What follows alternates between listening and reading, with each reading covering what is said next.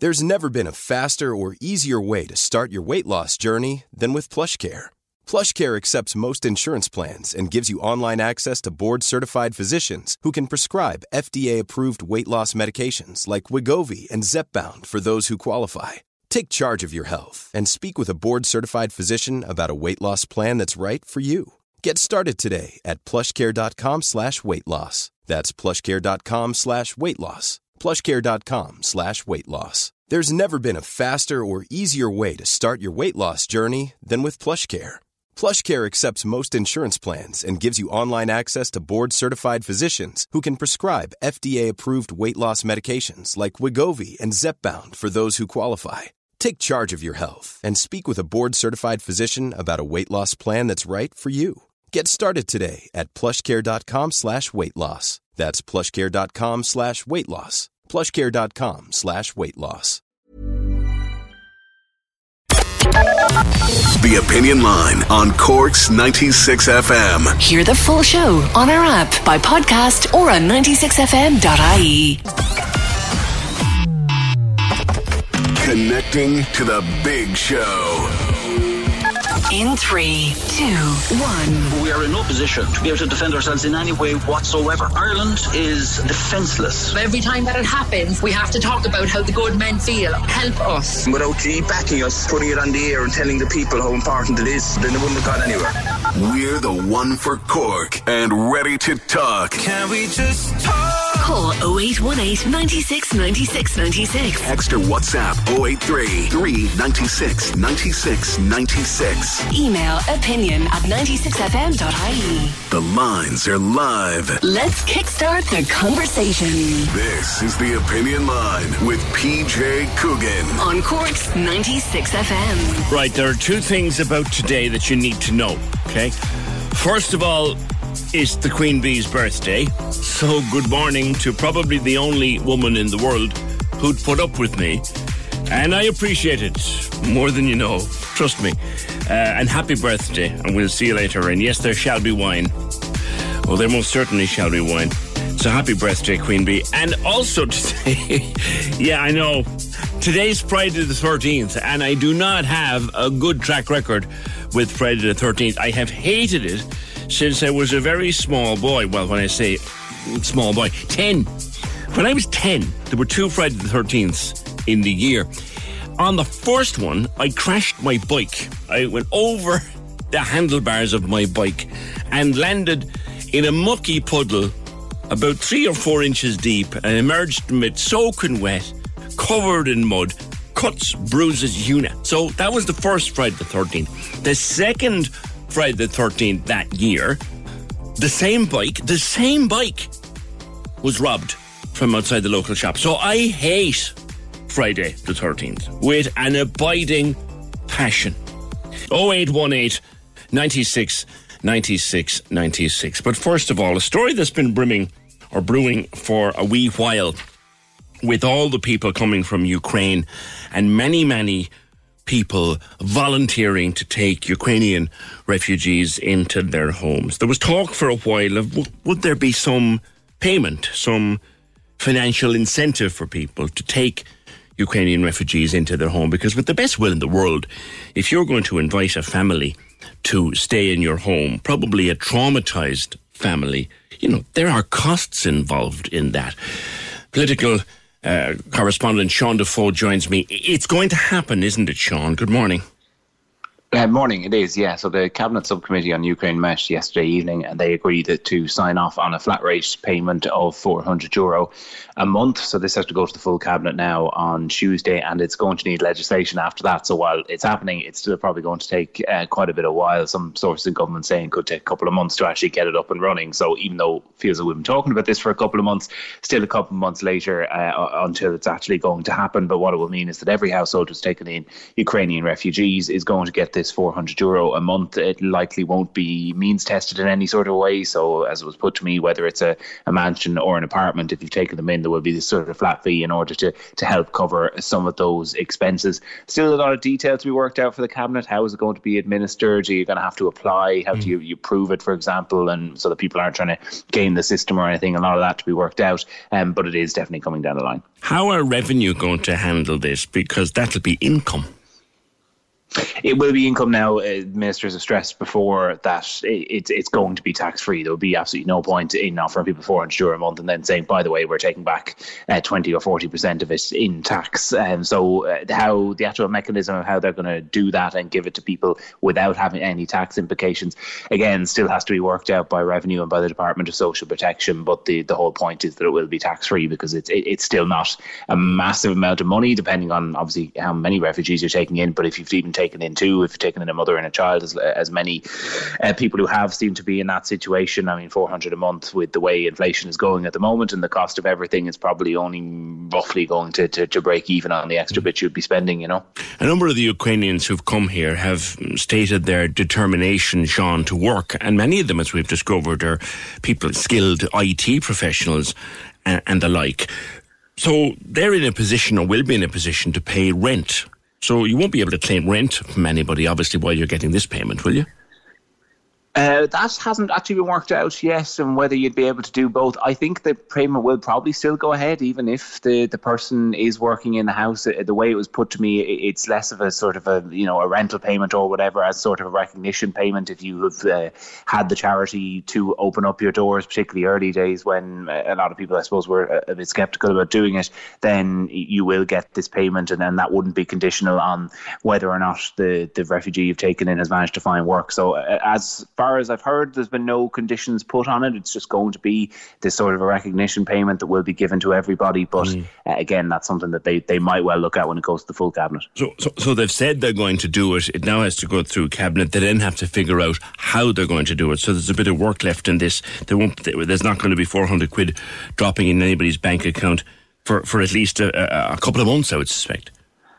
Yeah, at least. So obviously Cabinet has to sign off. They have to then figure out exactly, like you're saying, how they'll administer it. Then the legislation has to be drawn up, and then it has to go before the Oireachtas. And legislation, even with the best will in the world, is quite slow in the Oireachtas. So if this was passed by, what are we now? We're coming up on the middle of May. I would say it might be passed before. It will be passed before the summer recess, but it could be looking at maybe the first payments at the end of June, July, most realistically. Sean, while I have you, the unseemly row continues about the maternity hospital, and we've been focusing on it here the last couple of days, trying to get to grips with the two sides of the story, as it were, trying to see who's making the better points, and for our listeners, trying to inform them where it's all coming from. The Cabinet seems determined now to go ahead with it, despite the reservations from many quarters. Yeah, I think the most likely thing that will happen is the Cabinet will sign off on this on Tuesday. It's despite reservations even among some in government, some around the Cabinet table, but also some government backbenchers saying, come here, why don't we just take a little bit more of a pause. I think where we're going to come down on a solution is one that will probably keep even a lot of the detractors relatively happy, because where the argument seems to have boiled down to is this term clinically appropriate in the contracts, that all legally permissible and clinically appropriate procedures would be carried out. And yesterday in the Dáil, the Health Minister Stephen Donnelly agreed to provide a clarification to the Oireachtas Health Committee as to what exactly clinically appropriate would mean, because the fear from Peter Boylan and others obviously is that clinically appropriate gives a lot of power in the hands of the doctor and not a lot of power in the hands of the patient. And if, for example, there was a Conservative Health Minister who could appoint Conservative members of the hospital board in the future, that the definition of clinically appropriate could be quite different. So I think you'll see the Minister bring that forward, and he said he wouldn't regard that as a major change to the contract, which is what the government has said it won't be doing before Tuesday, is providing any major change.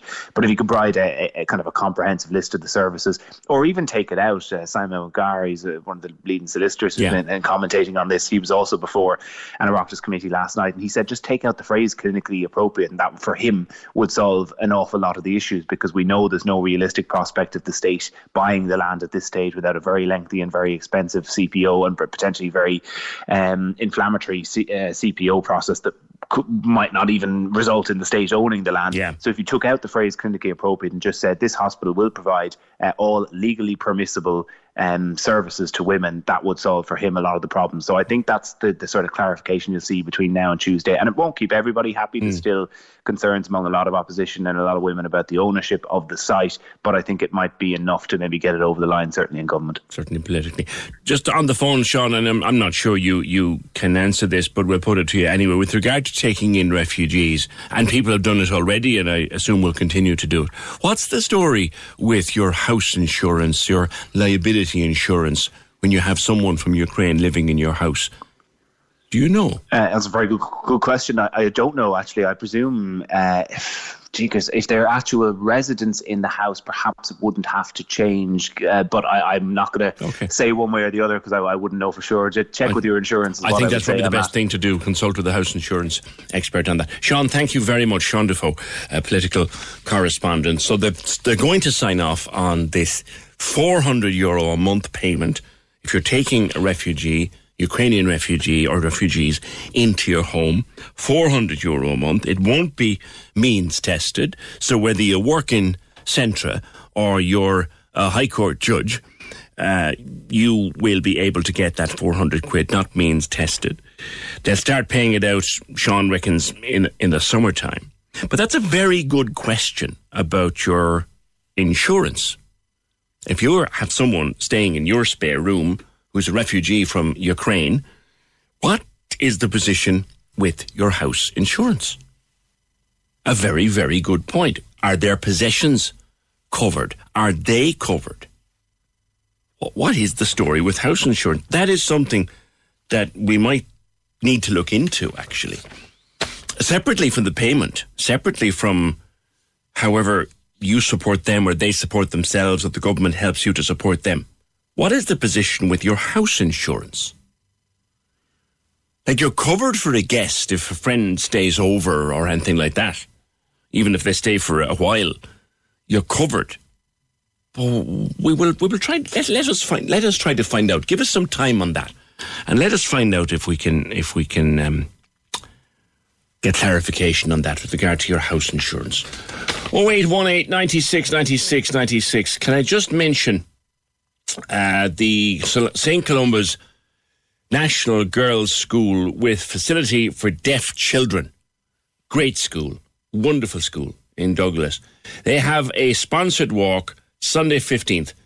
They want to raise money to buy a small bus that would be used to bring children to activities and trips throughout the year. Okay? Doing that Sunday. St. Columba's Girls' School with facility for deaf children in Douglas. Can we just talk? The Opinion Line on Cork's 96 FM. With the Cork City Marathon. Take on your next challenge this June by running solo or with a team. Register at corkcitymarathon.ie. The Premier League Live, powered by TalkSport. Join me, Trevor Welch, exclusively online at 96fm.ie. Sunday, May 22nd is our special end-of-season show. Coverage, commentary and interviews. Get all the dramatic twists and turns on the final day of the Premier League. The Premier League Live. With Now, your sport on your terms. Stream only the games that matter to you most. With Now. Exclusively online at 96fm.ie or download the Cork's 96FM app. In 2011, we made the first Revive Active supplement in Galway. Now, it's Ireland's #1 dietary supplement, used all over the world by people who want to get the most out of life. Wherever you are in life, there's a Revive Active super supplement to support your immune system, heart, joints, energy, and even to help you through the menopausal years. Ask in your local health store or pharmacy about Revive Active and find out why more people rely on Revive Active super supplements to get the most out of life. Visit reviveactive.com. Looking to upgrade your car in 2022? Look no further than Ireland's #1 Mazda dealer, O'Brien's Garage Middleton. Choose between the all-electric Mazda MX-30, the Mazda CX-30 or CX-5. Pre-order your 222 Mazda now for July delivery. If new is not for you, or if you're looking to sell your car, call our sales team or visit o'briensgarage.ie. O'Brien's Garage Middleton, officially Ireland's #1 Mazda dealer. Oh, this delivery guy looks nice. Hi. How's it going? Package there for you. Cheers. All right, thanks for that. He has my number. Maybe he'll text. Finding the right one can be difficult. 96 FM Dating will help match you with someone that suits. Our listeners are genuine people who just want to meet someone nice. Going on dates is harder now, but you can still connect and get to know each other. Register for free today at 96fmdating.ie. Can we just talk? The Opinion Line with PJ Coogan. Text or WhatsApp now. 083 396 96 96. On Cork's 96 FM. Now, the trial of 38-year-old Karen Harrington for the murder of 2-year-old Santina Cawley is entering its 13th day today, and it is close to an end, but there's a lot to be done. Yes, the judge yesterday began what he calls, or what is called, his charge on the jury. Jury is 7 men and 4 women. That's continuing this morning. Our reporter, Mairead Tuig, will be in court. Mairead, good morning. Good morning, PJ. Yeah, exactly. The charge began yesterday. It was around 10:30 yesterday morning that it started. And he began by, I suppose, he told the jury to cast a cold eye over the evidence. He said, they need to approach the evidence in a clinical, dispassionate manner, and, that you cannot waver into conjecture or speculation, and that the burden of proof is at all times on the prosecution. Now, he told the jury, it's so important that all of their voices are heard when they are in their deliberating time. And he said, everyone must be heard and everyone's view carries equal weight.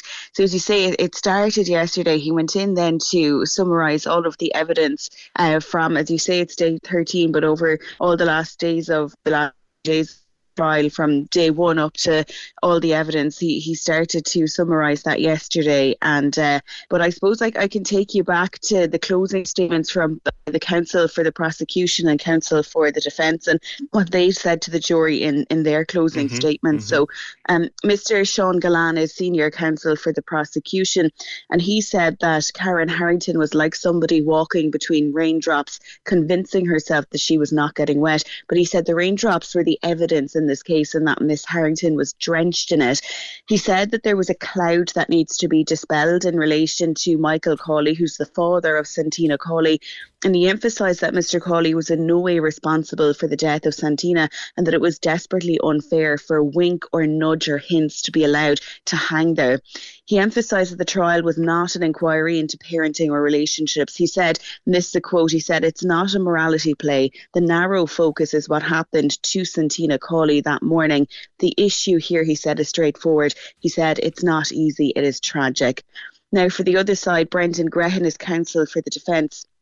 And see, he said that his client's consistent position was that she, being Miss Karen Harrington, did not cause Santina Cawley's injuries. He suggested, PJ, that it was a case where the jury should be left with a doubt, and he urged the jury to find his client not guilty. Now, Mr. Grehan said that Karen was a person in her 30s with no history of violence, and he said that her family vouched for her caring nature with children. So they were in the closing statements that both sides made to the jury before Mr. Justice Michael McGrath began his charge. Now, we expect this morning it's an earlier start time. Usually these days in the Central Criminal Court have been starting at 11. Yesterday went to 10:30. This morning it's 10 o'clock. So we expect him to continue his charge to the jury this morning. And while obviously no one can be certain, there is the chance that the jury will be sent out to begin their deliberations in this trial. Okay, well, if you get any word on that before midday, Mairead, I know you'll come back to us and let us know. Absolutely, I will, of course, PJ. Thanks very much. That's Mairead Tuig, Cork's 96 FM news reporter, who will be in court today at the closing stages of the trial of Karen Harrington, who denies the murder of Santina Cawley. Somebody asked me yesterday off air, would I ever explain this term, charging the jury? And I'm reminded of one of the very first murder trials I covered. It's a number of years ago now, and I remember sitting there and thinking to myself, what does it actually mean, charging the jury? Because it's obviously the accused is charged with something. What? It was the great Judge Paul Carney, who's no longer with us now. He passed away a number of years ago in the Central Criminal Court. He explained what he was about to do. He told the jury, okay, you have now listened to all of the evidence. You're the only people who have listened to everything. Me and you, the judge and the jury. I'm now going to go through that evidence with you, piece by piece. And I'm going to summarise everything that you've been told for you one more time. I'm then going to go through the law, and I'm going to go through where you may go in terms of a verdict, and I will explain all that to you. And then I will place you in charge. The jury is in charge. So once the judge has finished the summing up, the explanation of the law, the outline of what verdicts are permitted, then the jury is in charge, and that's what it means. The jury is being placed in charge of the case. It's an interesting term used in the courts. Thanks, Mairead. We'll come back to you. If there's any development, we'll let people know. 0818 96 96 96. On Friday the 13th, Kate said, no, it's a very lucky day for me. I won €2,000 on one Friday the 13th on Euro Millions. Yeah, you had my ticket, Kate. See, that's it, you see. You probably had my ticket. Then another Friday the 13th, I won another 1,000. The quiz that I was at, I was the only person who knew the answer to a question. So here's to Friday the 13th, because I'm hoping it'll be another lucky day for me. See, there you go, Kate, you see. You had the ticket I should have had. I hate Friday the 13th. Always have, and I think probably always will. Just on the payments for housing Ukrainian refugees. Talking to Sean Defoe a few minutes ago, the government will sign off on €400 a month. There'll have to be legislation and all that palaver to get it done, but they're going to do it. Whatever about paying someone's mortgage? Will their tax relief be affected if they're getting a payment? That's a good point. If you're paying a mortgage, you're entitled to tax relief on that mortgage. At source now, it's taken off at source. So would that be affected? Does anybody know that? Be interesting to find that out. Is your mortgage tax relief, is that affected by this 400 quid? Also, I wonder how different the payments would be if you house one refugee or maybe a family of 4 or 5. The government have a habit of stepping down the payment as numbers go up. That would make it less attractive. Now, the impression I got, caller, from what Sean was saying was that it'll be a flat payment. I don't think it's per person. Just a flat payment. I may have picked him up wrong there. The question that I was going to ask her, would it encourage you to take somebody in? I know we've got a lot of people have taken Ukrainian refugees in, and fair play to each and every one of you. And if you've got a spare room or a couple of rooms, you're a very decent and kind person for doing that. Does the money make a difference? Can we just talk? The Opinion Line on Cork's 96 FM. With the Cork City Marathon. Take on your next challenge this June by running solo or with a team. Register at corkcitymarathon.ie. Whatever sport you support, we want you to grab that jersey and stick it on for Radiothon. Stick it on for Radiothon. If you need a light to shine it, I'll be there. The Cork's 96 FM Giving for Living Radiothon, supporting Cork Cancer Services. This year, Friday, May 27th, is Jersey Day. We want you to hold a Jersey Day. Hold a Jersey Day. Get together with family, friends or colleagues and wear your favourite jersey to raise funds for Cork Cancer Services. For more, see 96fm.ie. The 2022 Giving for Living Radiothon returns May 26th to 28th, only on Cork's 96 FM. Can we just talk? The Opinion Line with PJ Coogan. Call us now, 0818 96 96 96. On Cork's 96 FM. So yesterday we were talking about the National Maternity Hospital. I was asking Sean Defoe there earlier on what he thinks will happen, and Sean's view is that there will be a compromise, a written up compromise that will please most people, and that'll go through the Cabinet next week. So the arrangement that they have right now will stand with a little bit of change in the paperwork. Now, yesterday, Dr. Peter Boylan, former master of the hospital, was on this programme expressing his concerns with the deal. Previous day, it was Social Democrats TD Holly Cairns, but Dr. Boylan made a couple of points with regard to the deal to hand, about which he was quite concerned. One being, he said that the state will spend €1 billion on a new hospital and then hand it over to be run by a private company. That's how he sees it. He also raised a point that, look, there's a lot of paperwork we haven't seen. That the Vatican, because of the ownership of the land, the Vatican had to approve its handing over, or its lease. The Vatican had to approve that lease. We haven't seen that paperwork. And he was wondering, well, why shouldn't we see that paperwork? And that's why one of the reasons Dr. Boylan was against this plan. We were contacted then by Deputy Colin Burke, and I know that we are hoping to speak with Dr. Rona Mahoney, who takes the other side of the argument. But Deputy Burke wanted to make a few points. Colin, you favour this deal, but is that up against the arguments made by Dr. Boylan? Good morning. Good morning. First of all, I think it's important that we clarify. The nuns have gone completely out of the equation here.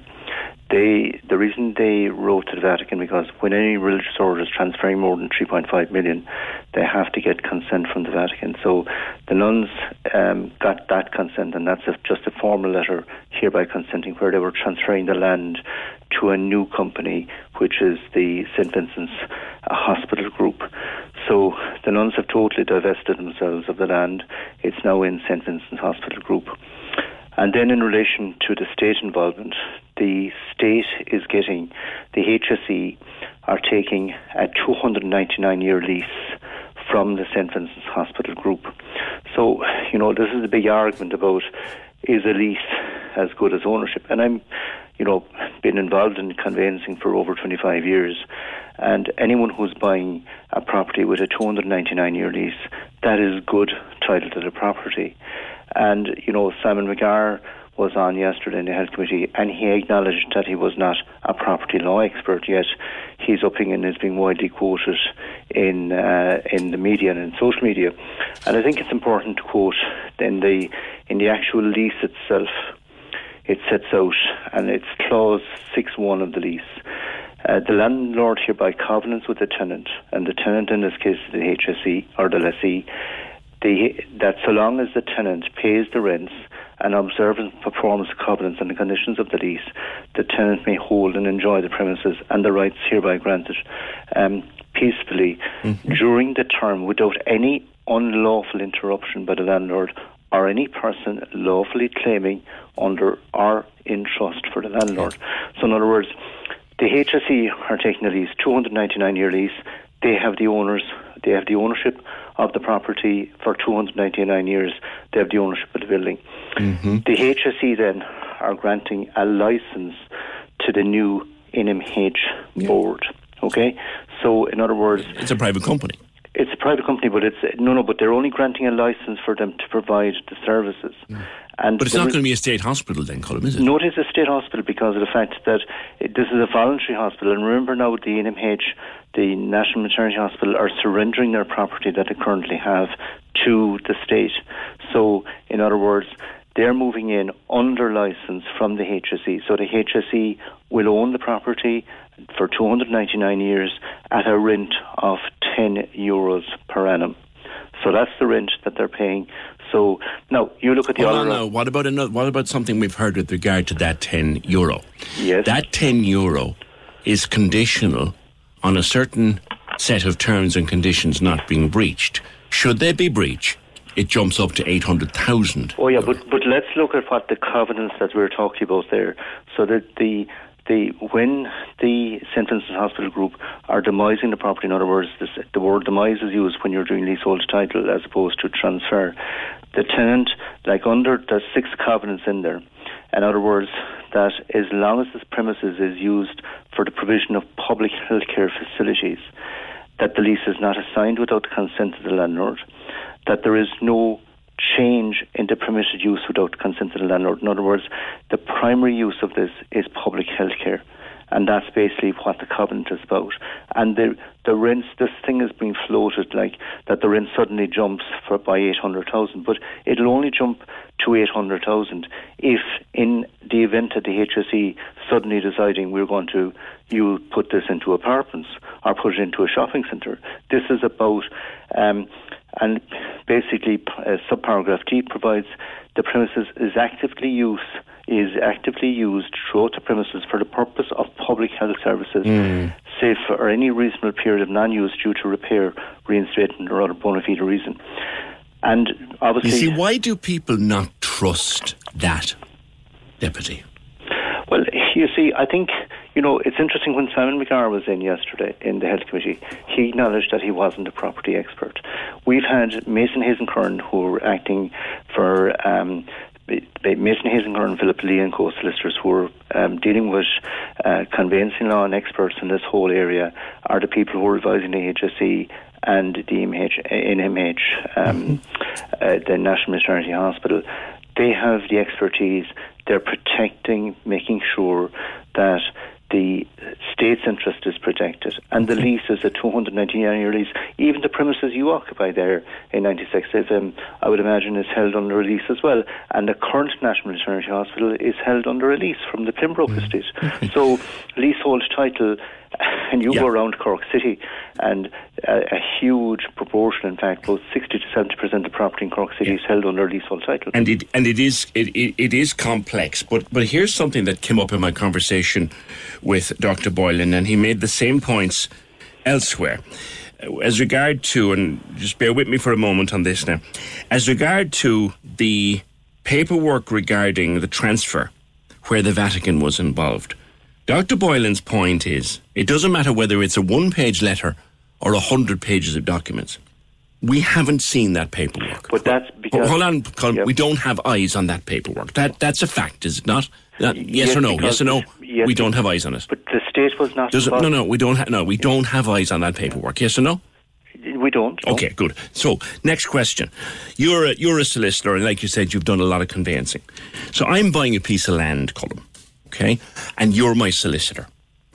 And your job, I'm sure you'd agree with me, is to make sure that all of the paperwork regarding that land, be it from the vendor, from me, from everybody else, that's all in order. And I sign nothing without you telling me, yeah, PJ, that's okay.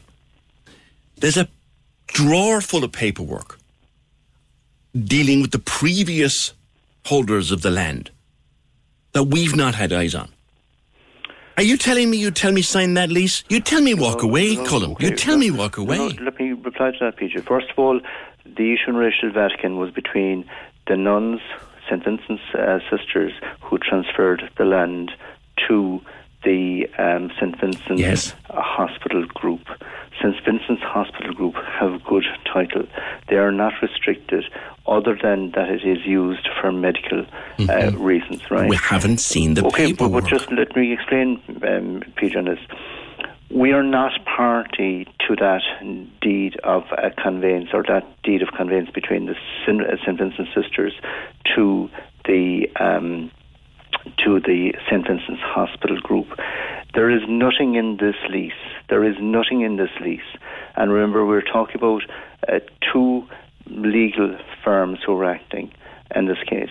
There's one for the HSE, the other one is for National Maternity Hospital, who are satisfied that the lease is providing safe and secure entitlement to the use of this property for full comprehensive maternity services that is authorised under the legislation in this country. And yet we haven't had sight of a whole bunch of paperwork. But there's nothing in that. How do we know that we haven't seen it? But because of the fact that if there was a restriction in that conveyance from the St. Vincent's sisters to the holding company, then that would have to have been disclosed. There is no restriction in the lease being given to the HSE. Would you let me buy a property, if you were my solicitor, would you let me buy a property with paperwork I hadn't seen? Yes, if it was a situation that there was full disclosure to me that there is no restrictions of any description. And remember, we're getting a 299-year lease. You're taking it in trust, though. You haven't seen the paper. No, we're not taking it in trust. We're actually getting a lease which is equivalent to buying the freehold interest. And let's go down through the compulsory purchase order issue, because Stephen Dodd, senior counsel, has been quoted that the state, should go away and do a compulsory purchase order. And then if you go through his opinion, and I've gone through his opinion, which is 66 pages long, and in page 62 of his opinion, he clearly sets out that if we were to proceed by way of compulsory purchase order, and he puts out, and I'll quote what he says, however, significant issues. He's setting out that we'd have to go through a compulsory purchase under the Health Act of 1947. However, he then goes on and he says, however, significant issues relate to whether the procedure under the Health Act 1947 is constitutional in affording sufficient independence in the process for confirming a compulsory purchase order. So he is the person being quoted that we should go by way of compulsory purchase order, yet his opinion is clearly setting out that the state may not succeed. And in fact, if you look at that case in relation to the IDA, where the IDA there was an effort by the state to acquire land, I think in Wicklow or Kildare, and the thing was taken to the court, and in fact the court sided in favour of the landowner. Likewise, St Vincent's Hospital Group could easily say, we want to do further expansion of our existing services, we're not prepared to provide this land. And in other words as well, that even if you go down the issue that a compulsory purchase order is placed, then we'd have to pay market value for the property. Instead, we are getting the lease of the property for 299 years at €10 a year without having to pay. And let's say with terms and conditions that apply. Just on the clinical side of it, and terms and conditions, Peter, is important to relate, is that the terms and conditions only relate to that it must be used for medical purposes. They're the only terms and conditions. But what's to say that a medical purpose won't be agreeable? But Peter, that's covered by the license. For example, just call them here. Someone's on the phone here and said a perfectly healthy woman carrying a perfectly healthy fetus wants a clinical abortion as provided by law. Will that be allowed? Can you give 100% guarantee that will be allowed? Absolutely. Remember, there's all of the clinicians in the National Maternity Hospital, 52 of them are fully in support of this move. Over 400 doctors across the country have signed a petition. These are all the people who are working frontline in relation to maternity services, have come out and fully support this proposal. And all of the services that are provided under Irish law are currently being provided in the National Maternity Hospital, and that will continue when the transfer occurs. And I think it's important to realise, remember, it's the HSE holds the lease, not the NMH, the new organisation. And the other thing as well, I think it's important to outline that the Articles of Association of the NMH DAC, which is the new company being set up, under Article 4, the memorandum makes it clear that all other subsidiary and ancillary objects are incidental and ancillary to the attainment of the principal object, and therefore must be carried out without... That's heavy law now for listeners. But hold on a second, but without religious ethos. So in other words, all of the work that they do as a group within the hospital must be carried out without religious ethos. And that's set out quite clearly in the memorandum. I don't wish to raise a name, but I saw it come up in discussion. Could another Savita Halappanavar tragedy happen in this new hospital? Could it happen? No, because I think if you look at the record of the National Maternity Hospital over the years, there's been a voluntary hospital. They've been to the forefront in assisting and progressing the care for women in all areas of maternity care, and they have been to the forefront in relation to research and everything else, and they have been given the lead in this area. But a former master, Dr. Boylan, says he spent 40 years fighting the church and he would fear for the future. But, I suppose it has occurred that the church has intervened in the past, and we've seen this where it has intervened in relation to legislation down through the years, and it had substantial powers, even in local parishes had substantial powers. That has totally changed. And remember, the legislation has also changed in relation to terminations, where, in fact, that is being provided. Would you be confident, Colm, if you had a daughter, would you be confident that she could receive any treatment she wanted in this hospital? Any treatment? Absolutely, because I think they've been to the forefront. I think as well, it's important that, remember, we're talking about 52 medical consultants who are to the forefront in providing care, have a huge experience and expertise, and they want to continue on with that work without any restriction.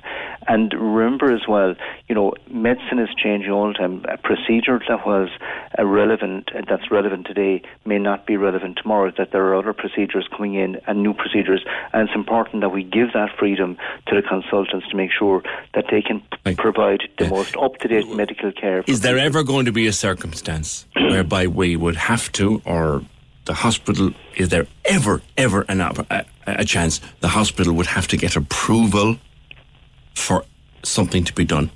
Religious approval for something? No, because as I said to you, the licence is going to be from the HSE. The HSE is a state organisation, and it is obliged to implement the term of medical care in accordance with the legislation that's in this country. Therefore, there is no way that the hospital can be restricted. But the HSE won't be running the hospital. No, the St Vincent Hospital Group will. But the group are answerable to the HSE, because that's who's granting the licence, and that's who holds the lease, and that who owns the actual property. The HSE has the power to turn around and say to the St Vincent Hospital Group, and correct me if I'm wrong here, this is what you tell them, what I understand, I don't care, we don't care whether you like this or not, whether it goes with ethos or not, we approve it, you do it. Absolutely, because this is what, and in fairness to the National Maternity Hospital, they've been way ahead of a lot of the HSE facilities in relation to the care that's being provided,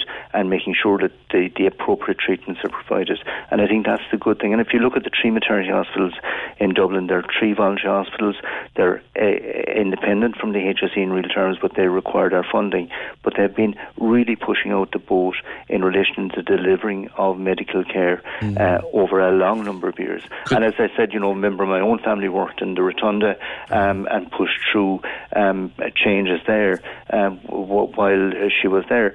So, I mean, I'm just very much aware of the challenges that are there in relation to providing maternity care, but it's important that the best quality care is there. And remember, one of the wards in the National Maternity Hospital at the moment has 14 beds with inadequate toilets. No, I think no one is arguing for a second, Deputy, that this development is not needed. I'm going to wrap it there, Colm, and I think we've tried to clarify some few bits and pieces, and I appreciate you spending some time and taking our questions there. That's Deputy Colm Burke.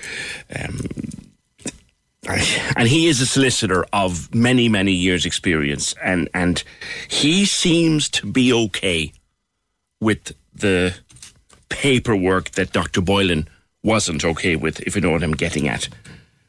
Because his argument is that other legal documents, to use a word, assuage that concern. Again, I thought I was clear yesterday. Now I'm not so clear anymore. Under what circumstances would the rent rise to 850,000? Why is that clause there? Yeah, he explained that. I think that's if you were to go and try and do something with it that wasn't in the original terms of the lease, like turn it into a supermarket. That's Colm Burke's take on it. What happened to Thornton Hall? As far as I know, it was never used for a new prison. Says Ed, I wouldn't even go there, Ed, that's so long ago. But I do remember the story. I do remember the story. Your thoughts welcome. We have the most wonderful facility in Cork, the most wonderful service run by a good friend of this radio station, Micheál Sheridan, formerly, of course, of Mercy Hospital Foundation. He now runs the Irish Community Air Ambulance Service. And while the paramedics are paid for and all of that, the service itself runs purely on fundraising. And there's a call gone out now for national state funding to be put into this air ambulance, which is just a wonderful, wonderful facility. Independent Councillor John Paul O'Shea from the Kanturk Mallow district joins me. John Paul, it is ridiculous that there's no state backing for this, isn't it? Good morning. Good morning, PJ. Yes, and good morning, listeners. Yeah, well, I suppose the Irish Community Air Ambulance, PJ, is actually based in my own district in Kanturk Mallow. It's based in Rathcoole.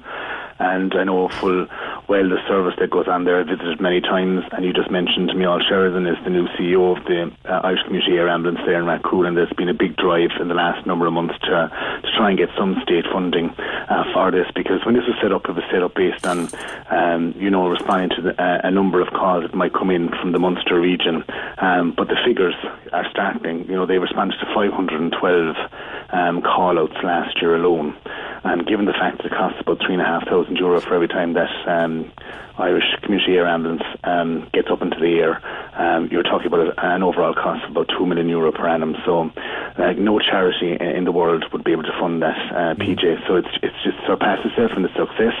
It's been involved in many, many road accidents, responding to road accidents, farming incidents, equestrian incidents, right across the Munster region, and it has saved many, many lives. And I know for a fact, because I've met many of these people who've come back to the air ambulance base in Rathcoole and have thanked the staff and the people involved for saving their lives. And I think, there's been quite a good focus in the last number of months in terms of trying to get state funding for it. I know the Minister for Health, Stephen Donnelly, is bringing the matter forward to government, but I think as a council, particularly as the local councillors here, are very anxious that we would maintain the service, because particularly during COVID, PJ, as you know yourself, a lot of charities found it very hard to fundraise because there was no events happening. Now, in fairness, the government did step in at that stage and are funding them through the COVID monies that are available through Europe. So they are getting some funding at present, but that's not static, it's not permanent. And I think a proposal needs to be brought forward to government now to fund this, because this is complementing our National Ambulance Service or rapid response vehicles that go out to all these incidents. And when they are called to an incident, they can get from the bounds of Knocknagree on the Kerry border to CUH within 10 minutes with that patient. Correct me if I'm wrong here, John Paul, but the paramedics, the wonderfully skilled, gifted paramedics who staff this service, they're paid. Their job is paid. Their work is paid for. They are, because they're employees of the National Ambulance Service, but everything else is not paid for. So they've got to fundraise for the base in Rathcoole. Yep. They've got to fundraise to use the chopper, and they've got to fundraise to pay the pilot. So all of that has to be raised through charitable fund for a service that is a backup to the National Ambulance Service. That's correct. And, I think it's, when they're being taxed with so many incidents in the last year and 2 years, in particular, PJ, it is clear now that it's not going to be just an ad hoc service or something that's going to be used 4 or 5 times a year. It's been used 500 times last year, and that's an indication of how successful and how dependent our country is, and Munster in particular, are in a service like the Irish Community Air Ambulance. So I think it's important, that our legislators and our TDs and our ministers and particularly our Minister for Health links in with the National Ambulance Service, links in with the Irish Community Air Ambulance. And in fairness to them, they are. But I think it's high time now a decision was made so we can secure the future of it. And you say 2 to 2.5 million a year would do it? Yes. Well, based on the fact that there's 3,500 per call-out, by the time the chopper gets off the ground, goes to the incident, comes back, that's what it's costing. So the realities are here. We need that service. We need it to continue. It has proven to be a very beneficial service. It has saved many lives in the last 12 months in complementing our National Ambulance Service staff. So it must be put on the footing now where we have a service-level agreement between the Department of Health and the Irish Community Air Ambulance, so we can provide a service into the future. Okay. Leave it there. Thank you. That's Councillor John Paul O'Shea from Kanturk Mallow, division of Cork County Council. So, the 512 missions last year. There's people, I've no doubt, listening to me this morning whose lives were saved. There's people listening to me whose friends or families' lives were saved. And for about 3 million, which when you look at the budget, look at the money we spend on health in this country. Look at the money we spend on stuff that doesn't need 3 million. You get no argument from me on that funding. 0818 96 96 96. Can we just talk? The The Opinion Line on Cork's 96 FM. With the Cork City Marathon, take on your next challenge this June by running solo or with a team. Register at corkcitymarathon.ie. The Opinion Line on Cork's 96 FM. Hear the full show on our app, by podcast, or on 96fm.ie. The lines are live. And we're ready to talk. Can we just talk? Call 0818 96 96 96. Text or WhatsApp 083 396 96 96. Email opinion@96fm.ie. The Opinion Line with PJ Coogan. On Cork's 96 FM. I talked about Brooke at Eurovision last night, and a lot of people believe she was robbed. I'll get to some of your comments in a while. Two giants of Eurovision have their birthdays today.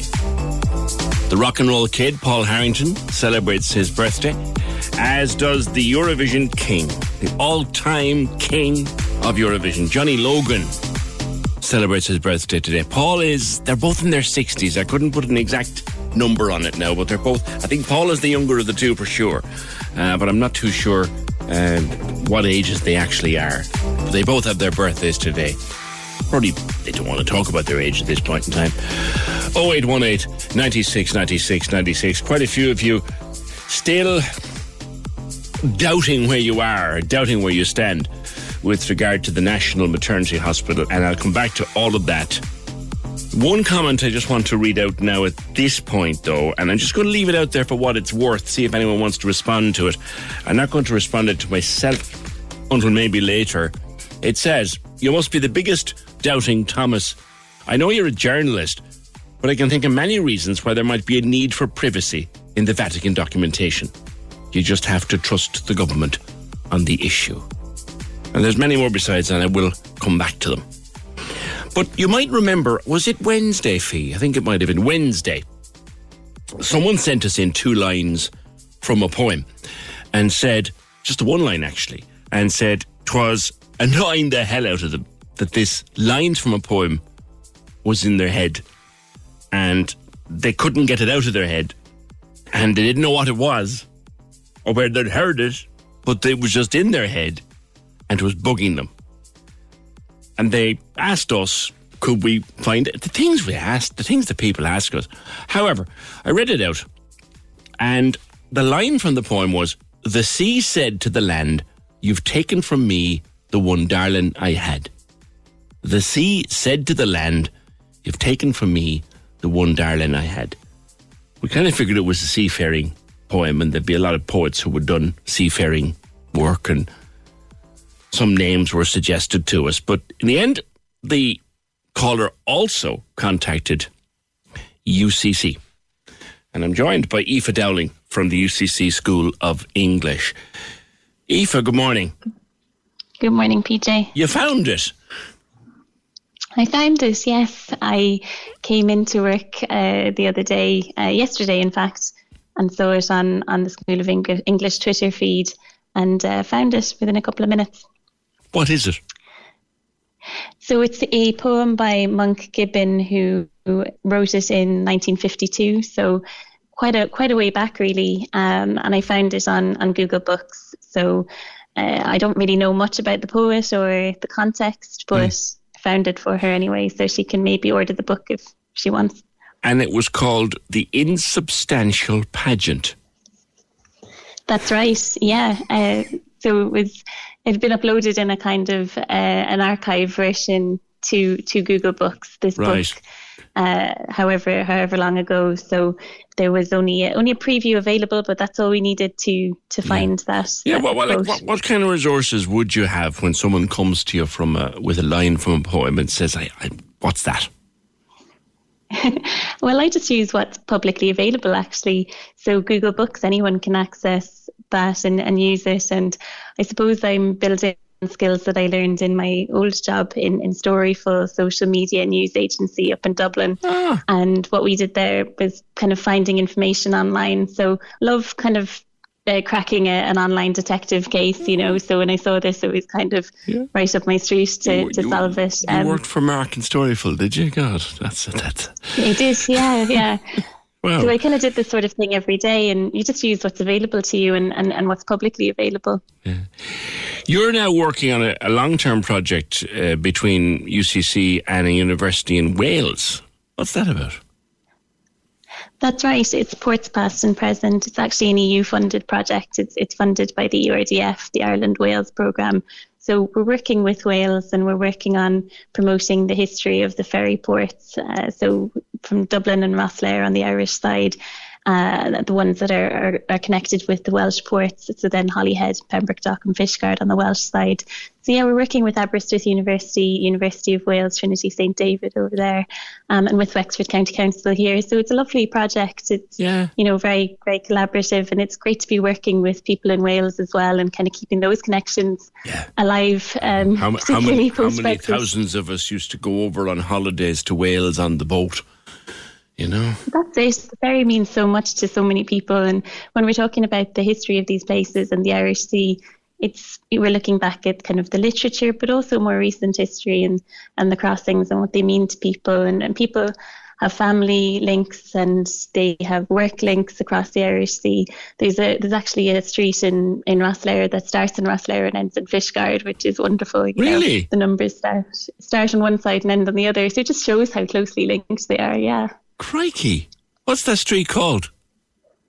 Oh, it slips my mind right now. Okay, that's fascinating. So it like we say maybe 1 to 50 are in Rosslare and 51 to 100 are in Fishguard. Oh, that's gas. Yeah, that's right.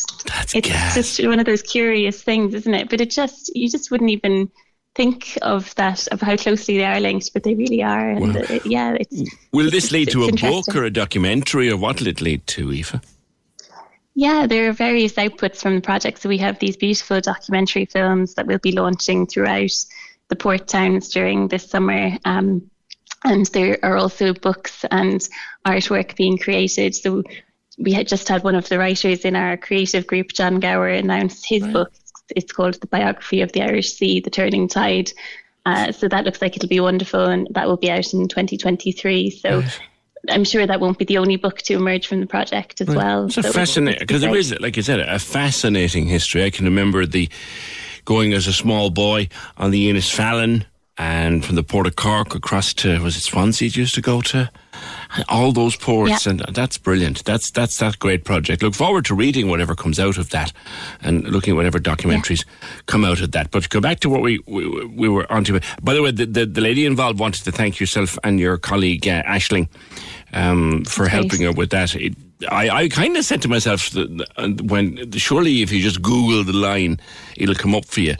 But you guys are much better at that than the rest of us. So the sea to the land, you've taken from me the one darling I had. That comes from The Insubstantial Pageant by Monk Gibbon. Right. That's right, yeah. There's one. Well, I was just Googling on our site too, but just taking sections of the sentence and using Google Books as well. So just being a little bit sort of clever about it, really. And that's what you can do, kind of using whatever is available, really, to try and get what you need. Okay. It's interesting. Fantastic. Thank you. Aoife Dowling from the UCC School of English. She's a project manager there. Used to work for Storyful. Goodness.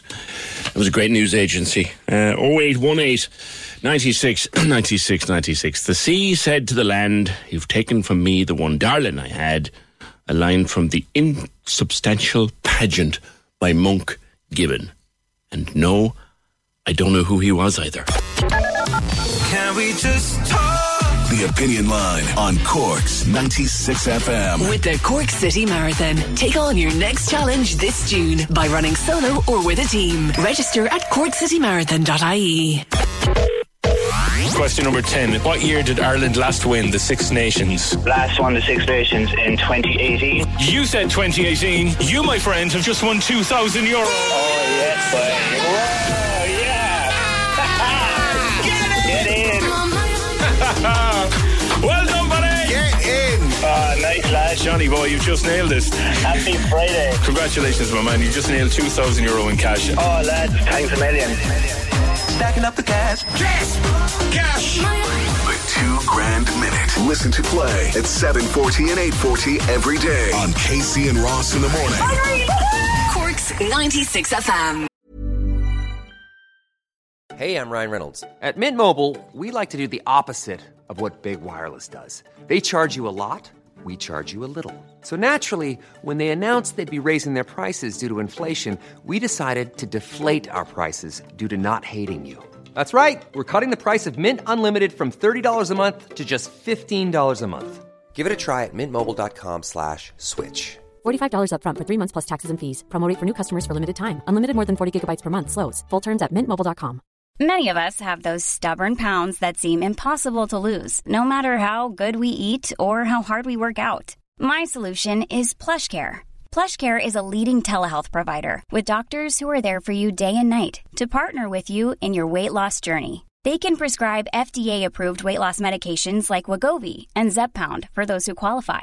Plus, they accept most insurance plans. To get started, visit plushcare.com/weightloss. That's plushcare.com/weightloss. Hey, it's Ryan Reynolds, and I'm here with Keith, co-star of my upcoming film, If, only in theaters May 17th. Do you want to tell people the big news?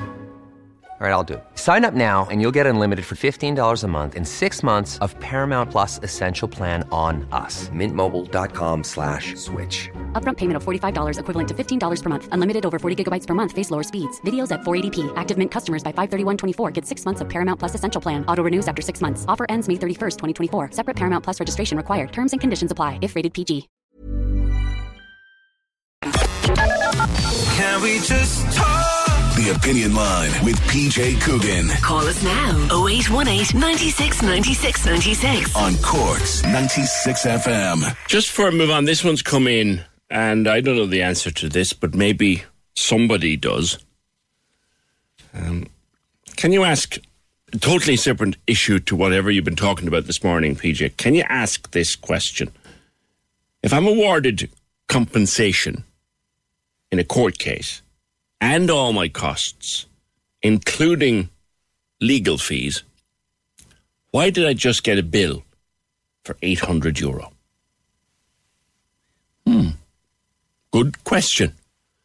If you win a court case, you're awarded compensation, you're awarded your costs, and it doesn't say who the bill has come from, but this caller has gotten a bill now for 800 yo-yos.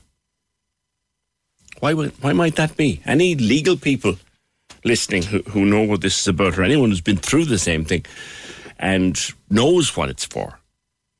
Because I think I'd be a bit baffled myself. Costs awarded, compensation awarded, case won. So what's this about? 0818 96 96 96.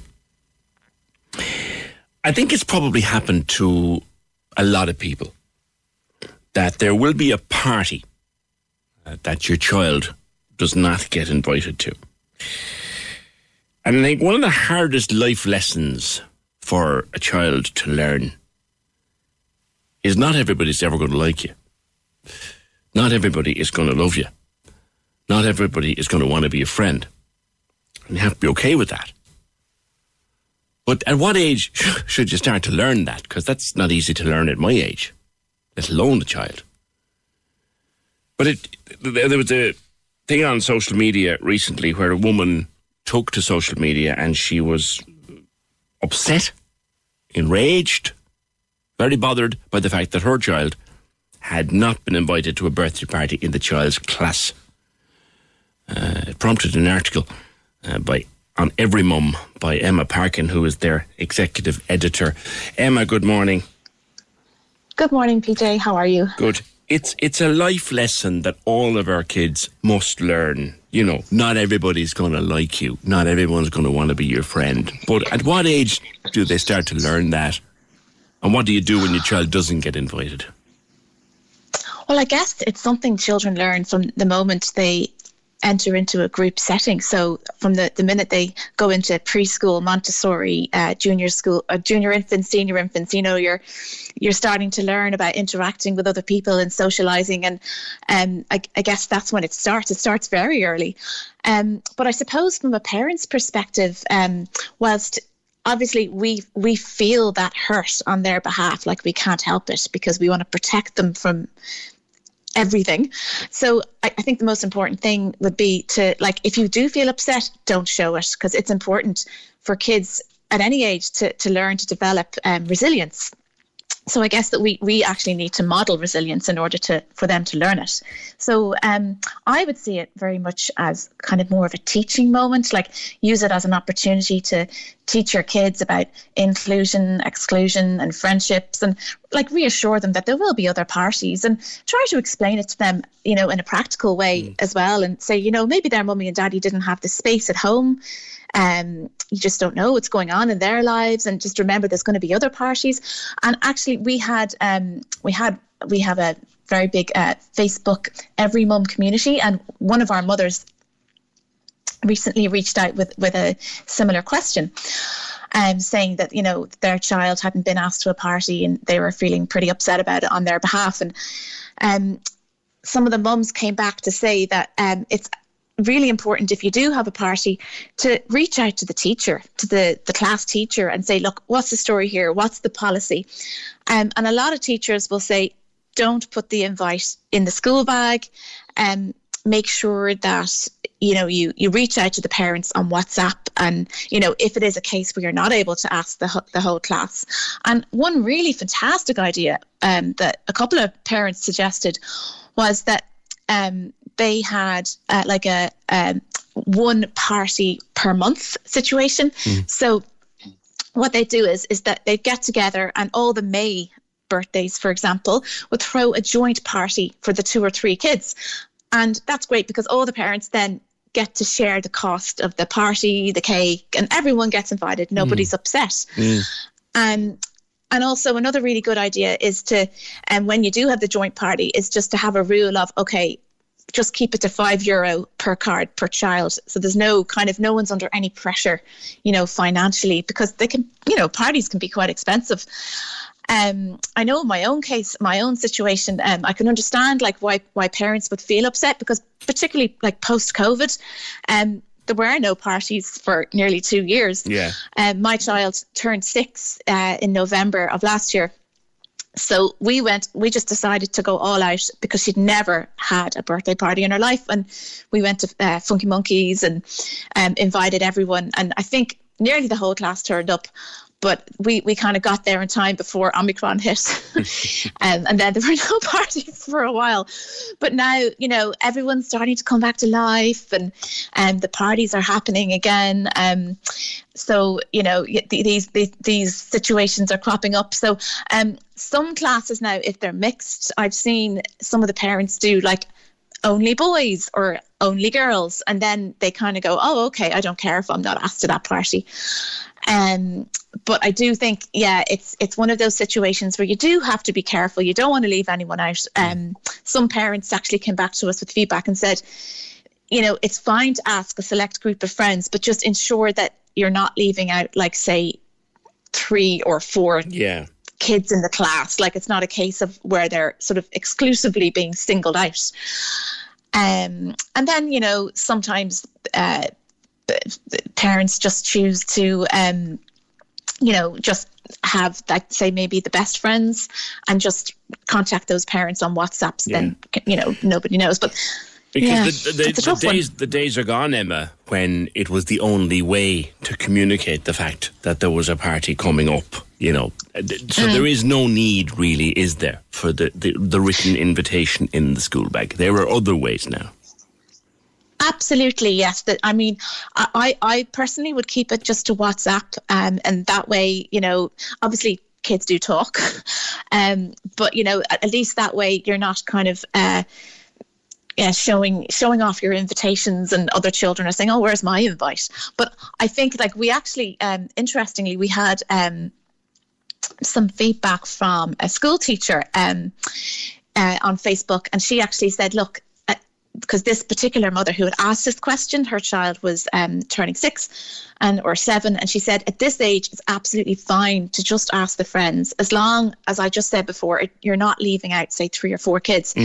But most schools would ask that you don't give out the invites in class, as it can cause a little bit of upset. So a quick WhatsApp is the best way to go. Then you're not causing any issues, you know. One of the original posts I saw about this on social media concerned a parent who was a member of the travelling community, and I think it was her little girl felt, or that she felt her little girl had been excluded because of that. But that's what started the conversation in my mind. And you know, and then you got a piece on on Every Mum about an 8-year-old, and maybe for that's right. Yeah, is the parent feeling more hurt than the child sometimes? Yeah, definitely. And that's like what I was saying earlier on there. Like that is just her own personal take on it. And, you know, it just depends on your own frame of mind at the time. But sometimes you just feel things more deeply.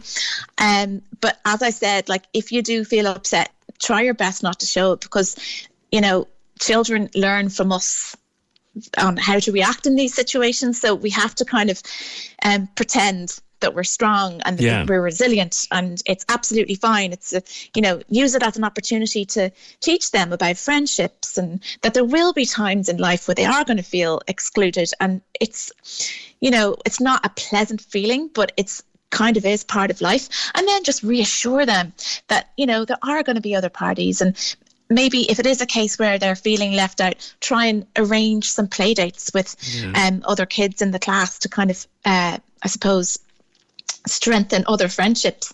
But look, I always think distraction is always the best thing. So if it does happen, arrange something else. Bring them to the cinema.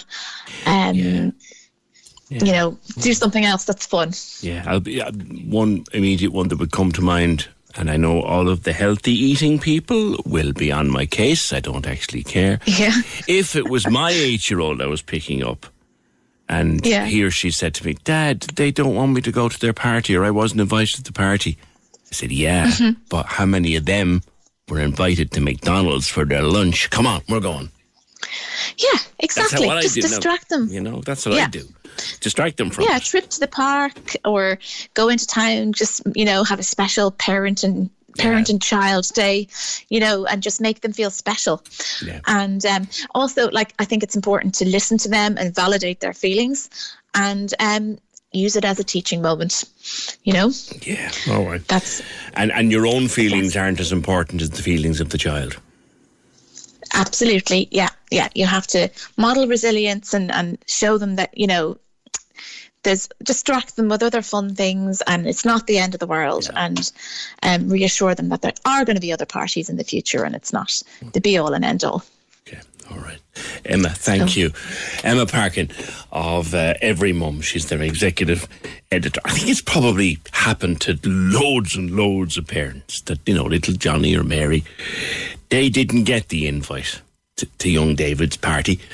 And we as adults realised that in a room of 20 kids, you know, young David doesn't have to invite everybody. Doesn't have to at all. But when you're 7, that's devastating. Absolutely devastating. Do you know? And how you deal with it is entirely up to yourself. And it's not about you. So you might be... I remember...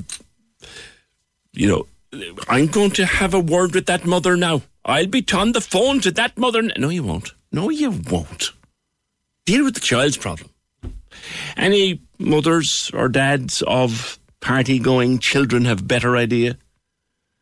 0818 96 96 96. The one that I read, and I said it to Emma there with regard to this whole conversation, was where a child was, as I said, a member of the travelling community attending a school, and there was only 20-something in the class, and it was a birthday party for one of the most popular girls in the class, and this little kid was the only one that didn't get an invite.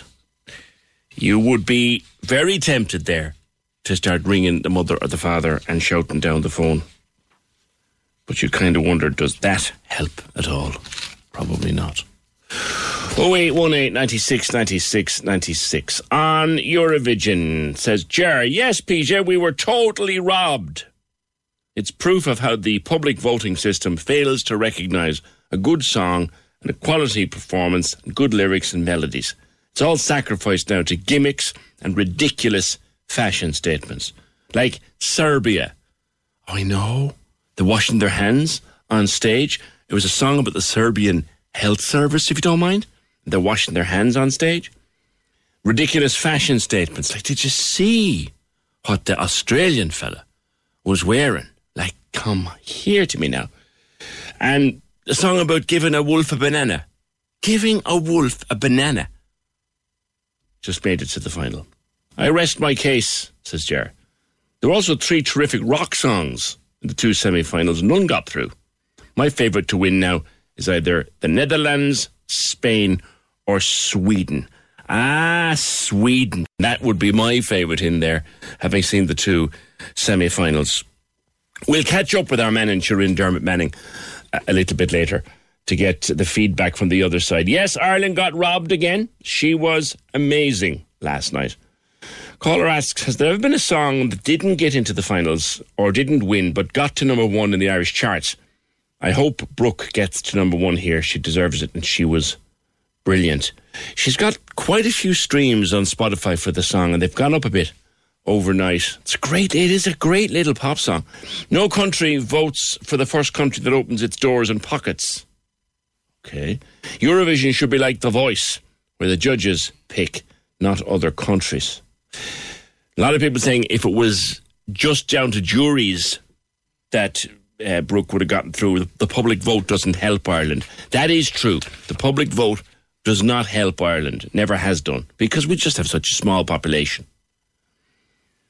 0818 96 96 96. Just on birthday parties. Yeah, the Asian way of doing this is that the birthday person should be paying for dinner, so to speak. There should not be any pressure for people to bring gifts. It's more like the birthday girl, I'm inviting everyone in class to sing happy birthday to me in class. And that's that. That would be helpful. Can we just talk? The Opinion Line on Cork's 96 FM. With the Cork City Marathon. Take on your next challenge this June by running solo or with a team. Register at corkcitymarathon.ie. Access all areas on Cork's 96 FM. Your guide to nightlife on Leeside. Hi, it's Michael here with an update on Cork's entertainment. A new Cork date has been announced for Richard Hawley's show, supposed to take place at the Opera House this month, and the new show is scheduled for 16th of October, with all tickets still valid. Access all areas. Details have been announced on the programme for Cork Midsummer Festival 2022, which once again focuses on live in-person events that artists and audience can experience and share together. Further information on the programme is available at corkmidsummer.com. Access all areas. You can contact us here at Access All Areas if you have a show, play or exhibition or any live streaming events by emailing us on aaa@96fm.ie. Access all areas. Your guide to nightlife on Leeside. On Cork's 96 FM. Can we just talk? The Opinion Line with PJ Coogan. Text or WhatsApp now. 083 396 96 96. On Cork's 96 FM. Dee says, I taught mine at an early age that sadly not everyone will like you and that will hurt your feelings. I also explained that personalities will clash. I agree. Offer them another fun thing to do. Thanks, Dee. 0818 96 96 96. Now, the weather forecast for the weekend varies, depending on where you're reading it, from a very pleasant end of spring weekend to a mini heatwave weekend. And the forecast for early next week is everything from a very wet day, Monday and Tuesday, to a horrible storm, Monday and Tuesday. And depending on where you look, you get a different version of events. Hence, the only man that I find can make absolute sense of this and give us an accurate call is Alan O'Reilly from Carlow Weather. Alan, 18 days to the start of summer. Are we in for a smell of it this weekend? Good morning. Good morning, PJ. No pressure there with that intro. It's going to be a nice weekend. Yeah, it's actually, you probably already have the sunshine down in Cork. Some good sunny spells down the south already. And it could get up to 18, maybe 19 degrees. That strong breeze will slowly ease this evening. And then the winds will be lighter. Now, it's going to be hit and miss in terms of sunshine. It's not going to be clear blue skies all weekend, and it's not going to be like that. But there's going to be good sunny spells, and temperatures will get up to 20 degrees. But funnily enough, for those around Cork near the coast, today will probably be the warmer of the days, because it'll feel a bit cooler near the coast, especially tomorrow and Sunday with the onshore breeze. But still a pleasant weekend. There's going to be no rain really today, tomorrow, and for a good part of Sunday. We might chance the barbecue tomorrow then. Yeah, absolutely. Barbecue weather. And as I said, that wind is going to ease off as well. So it'll make it easier to get the barbecue going and control it. So it's going to be a good weekend. It's not going to be, just everybody head for the beach type weekend. And if you are heading for the beach, bring the jumper, because it will feel that bit cooler.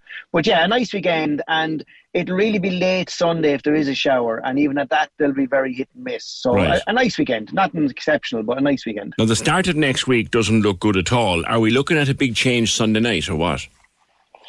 We are looking at a change, and there's going to be a risk of some thundery downpours Sunday night and Monday. So there'll be some very heavy thundery downpours on Monday.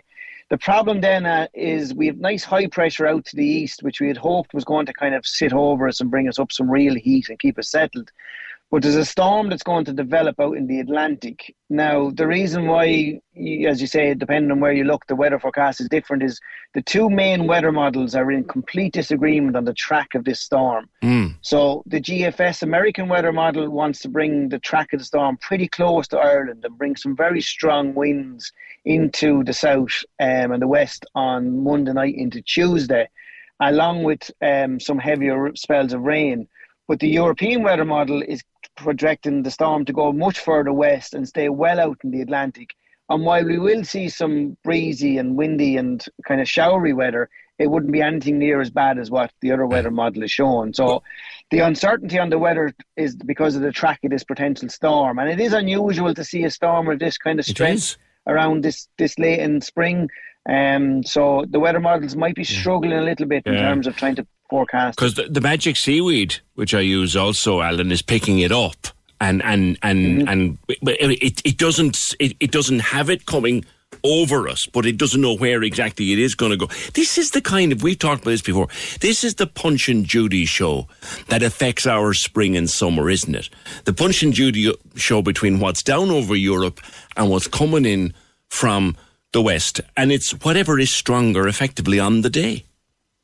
Yeah, it's a battle. It's a constant battle of low and high. And unfortunately for us, we're very often closer to the low. So, for example, there's a lot of people talking about a heat wave, and a lot of that came from the UK. And, London can be 27, 28 degrees while we're struggling to get to 20 degrees. Yeah. Because of exactly that, because the low to the west and the high to the southeast. And it's almost like if you were to kind of wash up a load of water from Spain and throw it up towards the British Isles, and it just catches the southeast of England but doesn't reach as far as Ireland. That's kind of what happens with the heat some of the time. So we're getting a little blast of warm air for the next few days, but then unfortunately that storm and the west is going to come at us from the west and going to push the settled weather. But the good news, PJ, is the weather models this morning have started to come into a little bit more agreement that the following weekend, around the 21st, we could see the high coming from the south again.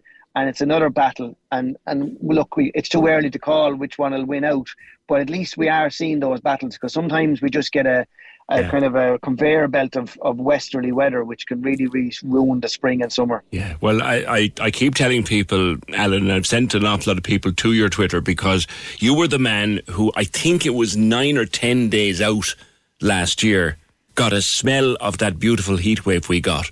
So you're very high on my reliability scale. No pressure, PJ. I'll keep my eyes. I'll try and get the next one for you. Always a pleasure. Alan O'Reilly of Carlow Weather. And that is his hobby. He does another job. He works in, I think, internet security or something like that. It's his day job. But this is a hobby of his, and he has built a little weather station at home with all of the various models and computers. And he is deadly accurate. Deadly accurate most of the time. He's, put it this way, they all say I'm right more than I'm wrong. He's right an awful lot more than he's wrong. Now, the sanctuary runners, we've followed their development over the years, and they're just a wonderful organisation. Jean Cahill from the Sanctuary Runners joins me to talk about the marathon and a few more things besides. Jean, good morning. Good morning, PJ. How are things? Good. You've opened your doors and opened your membership to Ukrainian refugees. And have they been joining you?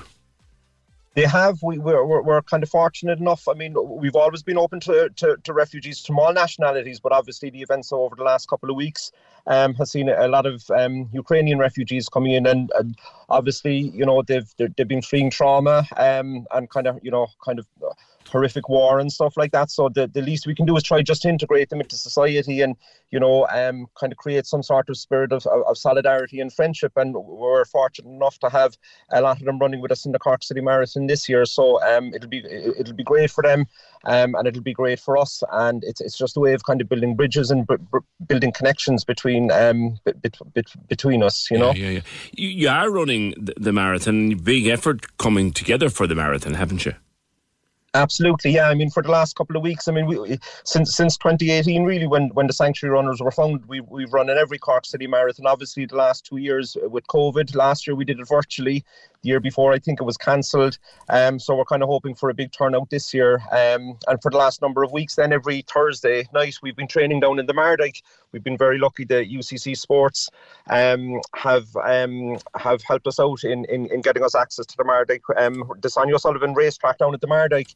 And we've had sessions there every week for an hour, 8 to 9 most Thursday nights. And we've been kind of putting in the miles, and we've had guest coaches and we've had Olympians and stuff training us as well. So it's great, and it brings everybody together, and it's done in a very friendly and relaxed atmosphere, and everyone runs at their own pace. We have people who'll be going for kind of personal best, and we'll have people doing their very first leg of, a relay leg of a marathon for the first time ever. So everyone's, we're having a bit of fun, we're getting the training done, and we're just enjoying ourselves and building connections. And, that's what running is all about, really, isn't it? I know that the marathon entry fee has been waived for your members.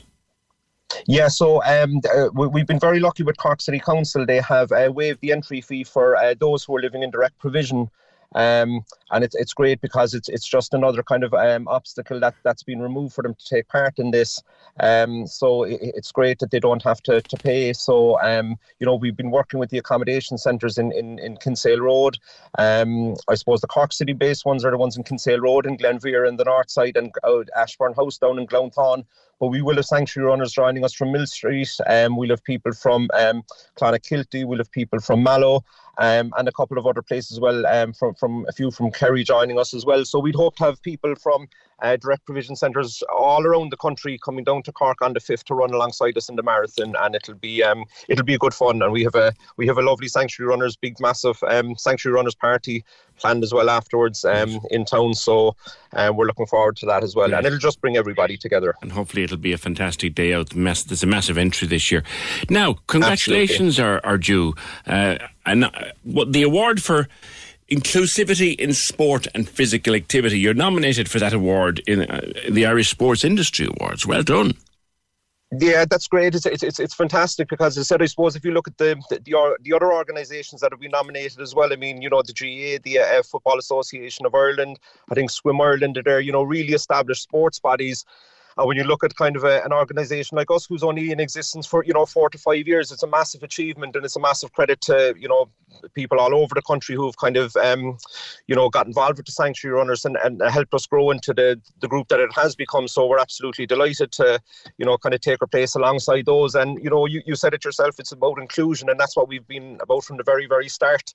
We kind of have this joke that, when you join the Sanctuary Runners, the only colour you see is the blue of the Sanctuary Runners top. And, we kind of live that out every week when we go running together, and it's fantastic. And it is just a great group that just includes everybody, regardless of your running background, your running ability, regardless of your nationality or ethnicity. It's just a group that comes together, and we just share friendship and running. And that's in the times we live in, that's a great connection to have. It's a real success story, the development of the Sanctuary Runners group. Thanks, Jean Cahill, and also a shout out to my old pal Graham Clifford, who was the founder of Sanctuary Runners. It came from a really small idea back in 2018 to what it is today, which is a great organisation. Actually, the entry for the marathon this year, and we're so excited as charity or as media partners with it this year. It's great to see such a fantastic entry for the marathon. 5th of June, of course.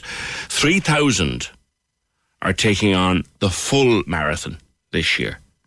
That's double previous years. Another 4,300 people have signed up for the half marathon, which is a very, very good increase on previous years. So 7,500 runners between the full marathon and the half marathon. And obviously there's relay teams included there as well. It's going to be some day. It's going to be some day on the Sunday of the June bank holiday weekend. Can we just talk? The Opinion Line on Cork's 96 FM. With the Cork City Marathon, take on your next challenge this June by running solo or with a team. Register at corkcitymarathon.ie. The Opinion Line on Cork's 96 FM. Hear the full show on our app, by podcast, or on 96fm.ie. The lines are live. And we're ready to talk. Can we just talk? Call 0818 96 96 96. Text or WhatsApp 083 396 96 96. Email opinion@96fm.ie. The Opinion Line with PJ Coogan. On Cork's 96 FM. Now, I didn't make it, unfortunately, last night to the Kieran Kramer fundraiser. I also had an invite to go to see the High Kings at the Opera House. I didn't get to either of them.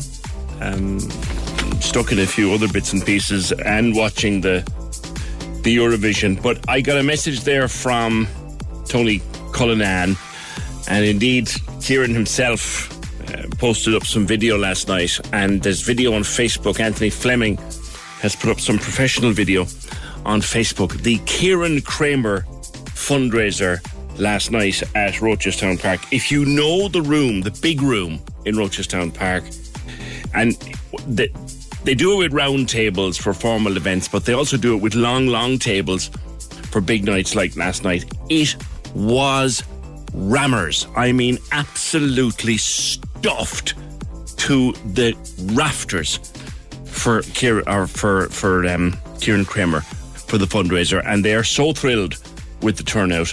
Tony wants to thank the bands and the performers who came along and made it an exceptional night to support an exceptional guy. And Kieran himself, I was delighted to see this video. It's going around on Facebook. I've always said this: Kieran does a version of Bed of Roses by Bon Jovi, and if you close your eyes, you could be at a Bon Jovi gig. It's just uncanny how good he is at that song. And I remember when what happened to him, and he's spoken about it on the Opinion Line, he was kind of doubting whether he'd sing again. Certainly he didn't want to be singing from a chair and whatever, and he was having doubts about it. Well, he's been doing a little bit of singing, and last night, in front of that packed crowd, he got up and he sang Bed of Roses, and he absolutely nailed it. Just nailed it dead, which he's always done. He's always done it. So great to see the voice, and the power behind the voice is still there. And a great night for a great guy. There is still a GoFundMe open. Just go into GoFundMe and search the name Kieran Kramer, Kramer with a K, and you'll get the page, and try to help one of the greats of Cork entertainment and a dear friend of mine for many years. A great entertainer. I worked with him. We did so many gigs together around the city and county and country for years on end. One of the greats, and fantastic to see that turnout last night. 0818 96 96 96. Are you following this trial at all? This is Rebecca Vardy and Colleen Rooney, and it's handbags with a lot of money in the bags over who said what about who and who shared who's to what and whatever. And it's both fascinating and very disturbing at the same time. And it's playing out like a very bad reality show.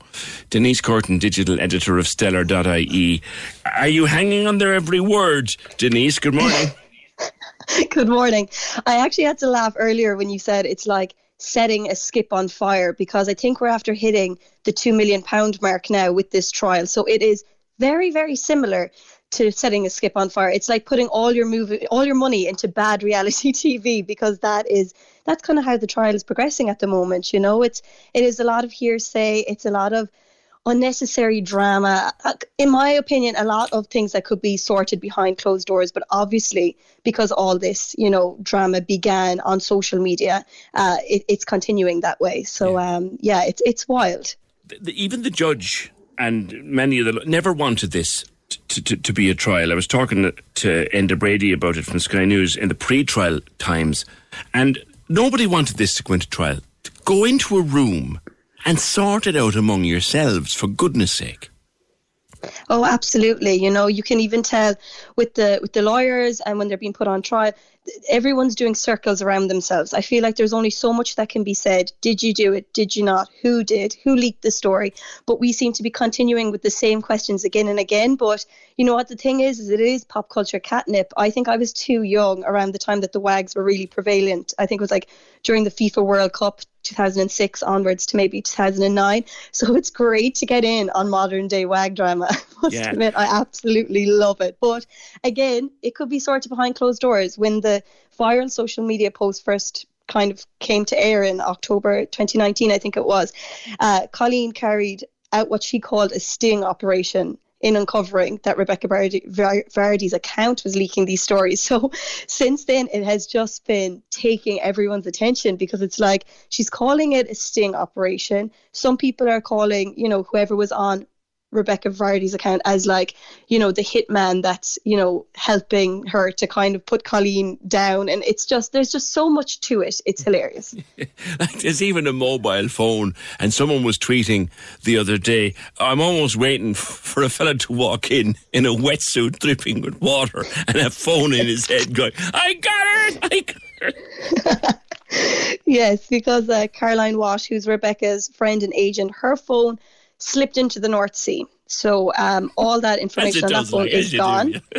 As it does, yeah. Apparently the boat that she was on hit a wave. So that's the phone gone. Makes absolutely zero sense. And then for Rebecca Vardy, her phone has loads of files have been deleted. But I think her lawyer said that it's a credible and boring explanation as to why that has happened, but we don't know why. Yeah. Like, so. I suppose you could tell they were being told, go into a room and sort this out. But on the other side of it, Colleen Rooney believes she has been wronged, and she wants to right that wrong, and she wants to do it in public. Have you any sympathy for that, Denise? I kind of do, in a sense, because the fact that they are celebrities, you know, their lives and their livelihood is based on people loving them and people backing them. And if you're doing things behind closed doors, I suppose you're not kind of up for public trial, and people can't make their own opinion on things. So by doing it this way, they kind of, I suppose, keep their credibility, or maybe keep their fan base. Keep themselves in the headlines, Denise. Keep themselves in the headlines, yeah. So there's a lot of that to it. And it's the same for Rebecca Brady. She wants to do this publicly too, because she's like, I want to clear my name and I want everyone to know that I'm not in the wrong. So it's a lot of, like we said, hearsay, who said, what said, you know, this kind of crap. There was a moment, a couple of moments I thought either were laugh out loud. One was when, which one of them said to the barrister, if I'm being honest, to which she said, well, I hope you are. You're in a witness box of the High Court. And you're under oath here. The Davy Jones's locker comment, I nearly choked on me coffee. What happened? Yeah. So this was all Rebecca Vardy. She was the one that's been in the witness stand at the moment, because of the fact that they're kind of putting her on trial first, and now Colleen from this evening onwards. But yeah, she was like, what's the Davy Jones comment about? She needed them to explain it to her. And also, when she kept saying, if I'm being honest, they were like, no, you have to be honest. This is the whole point of a trial, you know? Yeah, someone said that the famous phone, was in Davy Jones's locker, of course, meaning the bottom of the sea. And she said, who's Davy Jones? God.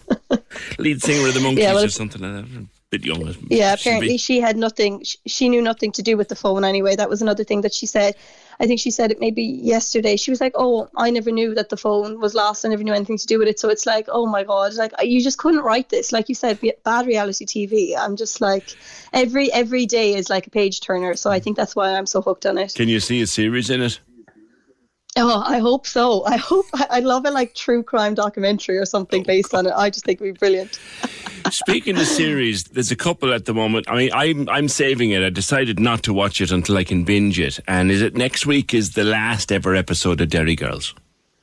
It is May 17th. Now, apparently I've heard that they're going to have the last episode on May 17th and then a bonus episode later on in the week as the like finisher of the end, you know, like a very special last episode. So, but yeah, it all comes to a close next week. But it's funny that you said you're going to wait to binge it as a whole, because I actually saw on Twitter recently a lot of people are saying that they're loving that they're being forced to wait, that they missed programs being released once a week, because you know they're so used to just like, let's just say Bridgerton, that was, you know, massive last month. They can sit down and they can binge the whole thing. You can do it in 6 hours, you can do it over a week. You're in control. Whereas now with the likes of Derry Girls and also with the Kardashians on Hulu and Disney Plus, you're being forced to wait. It's like, I'll give you this bit now, you have to wait another week, and I'll give you another bit. And it's kind of old school. Yeah, the Kardashians. You mentioned the Kardashians. I as I said, I have been known to run screaming from the room with a desire to chew my own eyeballs. But they're big. They're big. They're very big. They're very, very big.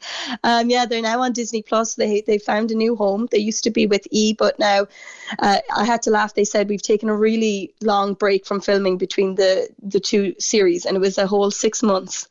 So I was like, yeah, that's a big break, I suppose, in the life of the Kardashians, who've been filming since they were, you know, upwards of like 15, 16. So it is a long break for them. But yeah, it's massive. And again, comes out once a week on a Thursday, and people are absolutely addicted. I'd say it has sent Disney Plus's subscriptions rocketing high because it's great.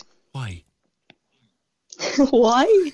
I think it's because it's like a study of people. You get to watch people in their everyday lives. You get kind of an insight into celebrity culture that I suppose you don't get through, like, you know, the forms of Instagram and Twitter and Facebook. So it's just interesting. It's just it's kind of like monkey see, monkey do. You get to see people do things that you're kind of like, oh, so that's how they'd sort that fight now. So that's now what happens when they go to, you know, a public appearance, or okay, so that's what's happening now. You know, it's like reading tabloids. It's just it's just interesting. The only other crowd that I can, again, send me screaming from the room, and both my wife and daughter were obsessed with the new series.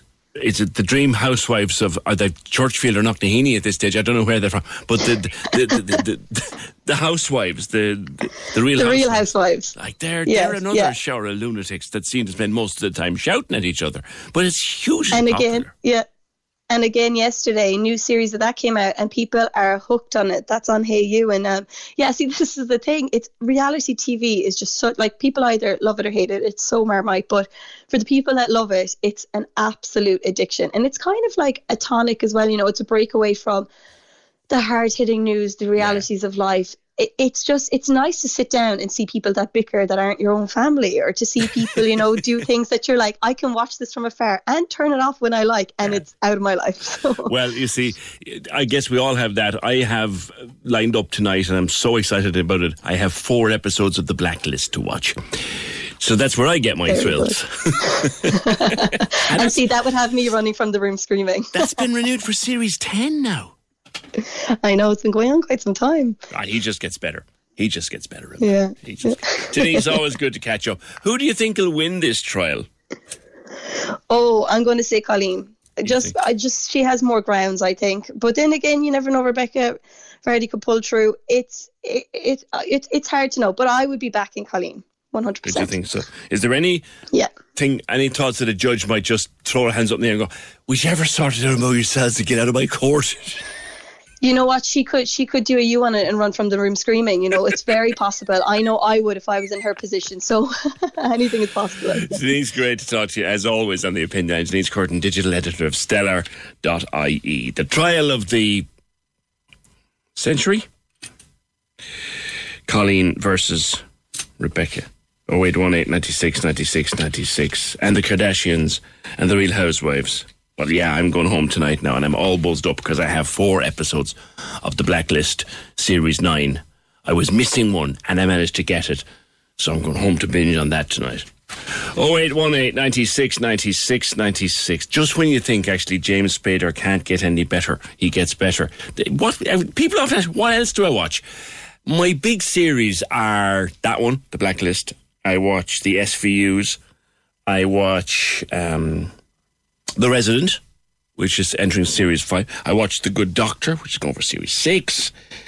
And I absolutely love the new All Creatures Great and Small. Such a gorgeous little movie. And a movie I can't wait to see is the new Downton movie. So plenty to do. John says, I can't believe this Colleen Rooney, Rebecca Vardy case is making such headline news. It's salacious crap. The B movie has become the A movie. How did that happen? John, you know what? We often argue and we often disagree and we often have a laugh as well. That's the line of the week. John O'Donovan has just given us the line of the week on the comments platforms. With regard to the Colleen Rooney versus Rebecca Vardy case, the B movie has become the A movie. How did that happen? Well done, John. Can we just talk? The Opinion Line on Cork's 96 FM. With the Cork City Marathon. Take on your next challenge this June by running solo or with a team. Register at corkcitymarathon.ie. Cork loves the arts. We do too. That's why we bring you the Arts House. Every Sunday on Cork's 96 FM. Hi, it's Elmarie. Join me on Sunday morning when we take a look at what's happening in the arts in Cork and help you plan some great nights out at the theatre or see the latest films on release, catch a brilliant music gig or find the perfect book to get stuck into. The Arts House. Sunday mornings 8 to 10 with Griffin's Potatoes. Straight from our soil to your table. Griffin's Potatoes are simply nutritious and delicious. Cork's 96 FM. Can we just talk? The Opinion Line with PJ Coogan. Text or WhatsApp now. 083 396 96 96. On Cork's 96 FM. Now, if you know about cheese, or if you're interested in the cheese, there's a very famous festival in Milton Mowbray in the UK. It's an artisan cheese festival, and they send cheese to it from all over the world. And a Cork cheese has just won the award for best soft cheese in the UK and Ireland at this artisan cheese festival in Milton Mowbray. And it is just a heck of an achievement for Bluebell Falls Goat's Cheese, joined by Victor O'Sullivan.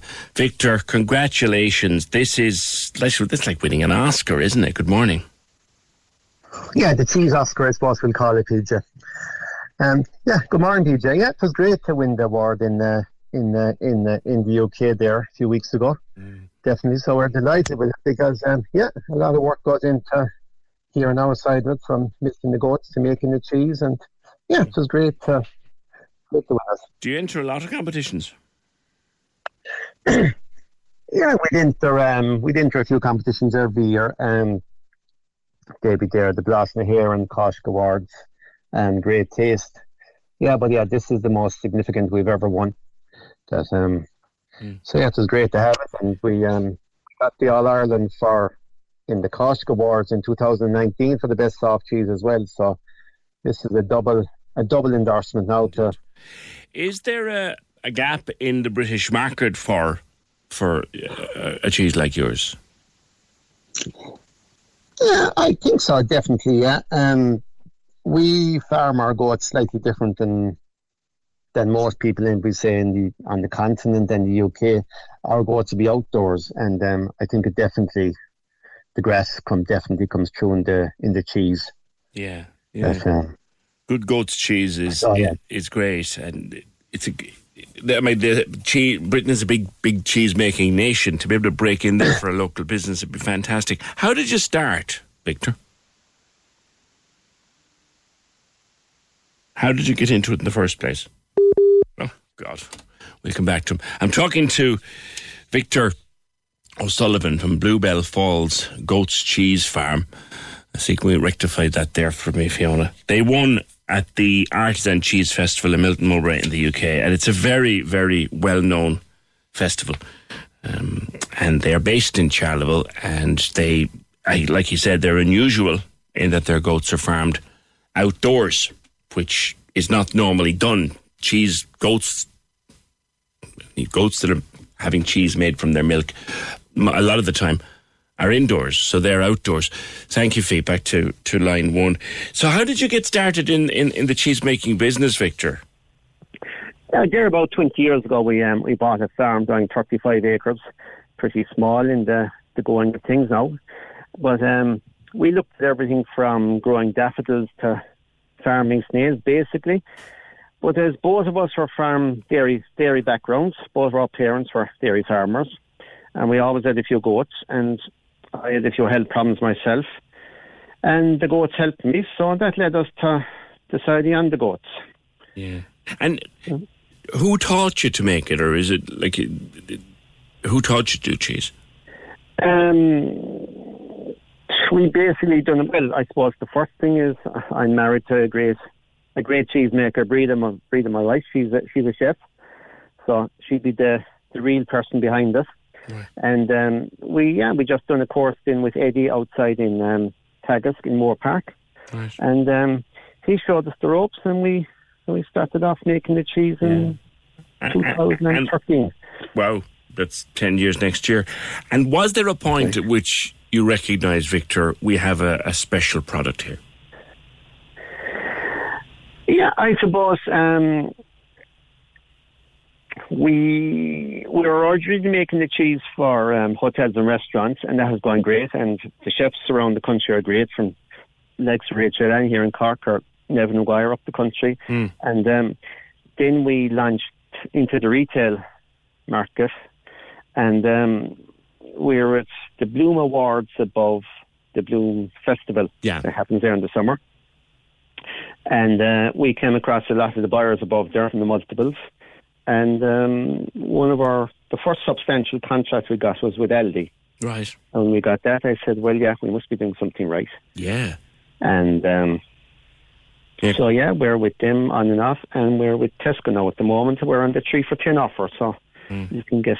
Brilliant, because Aldi and Tesco, they both have, to be fair to them, they both have great selections of cheese, and to be in there among them is a great achievement. You do different flavours, honey and thyme and garlic. Do you put garlic in the goat's cheese as well, yeah? Yeah, we do. Yeah, that's one of the flavours we do there. It goes great because we found a lot of, we said, the chefs and that they want the original cheese. They don't want anything that they make their own creation with the original. But then on the retail side of it, people have this notion in their head that goat's cheese is strong. So when you have the honey, garlic and thyme, first of all, it just attracts people to, that sounds nice. I'll try that. Especially when we be at the shows and that people be telling us they don't like it, but then I convince them that they'd have to try it. Yeah. And then they try it and they realise, this is actually nice. Yeah. And it goes on from there. But we use the honey then from Healy's Honey here in Cork. And we grow the garlic ourselves, so... It's all kept local. All kept local. I'm very much a plain cheese man. I like my cheese, but I like it plain.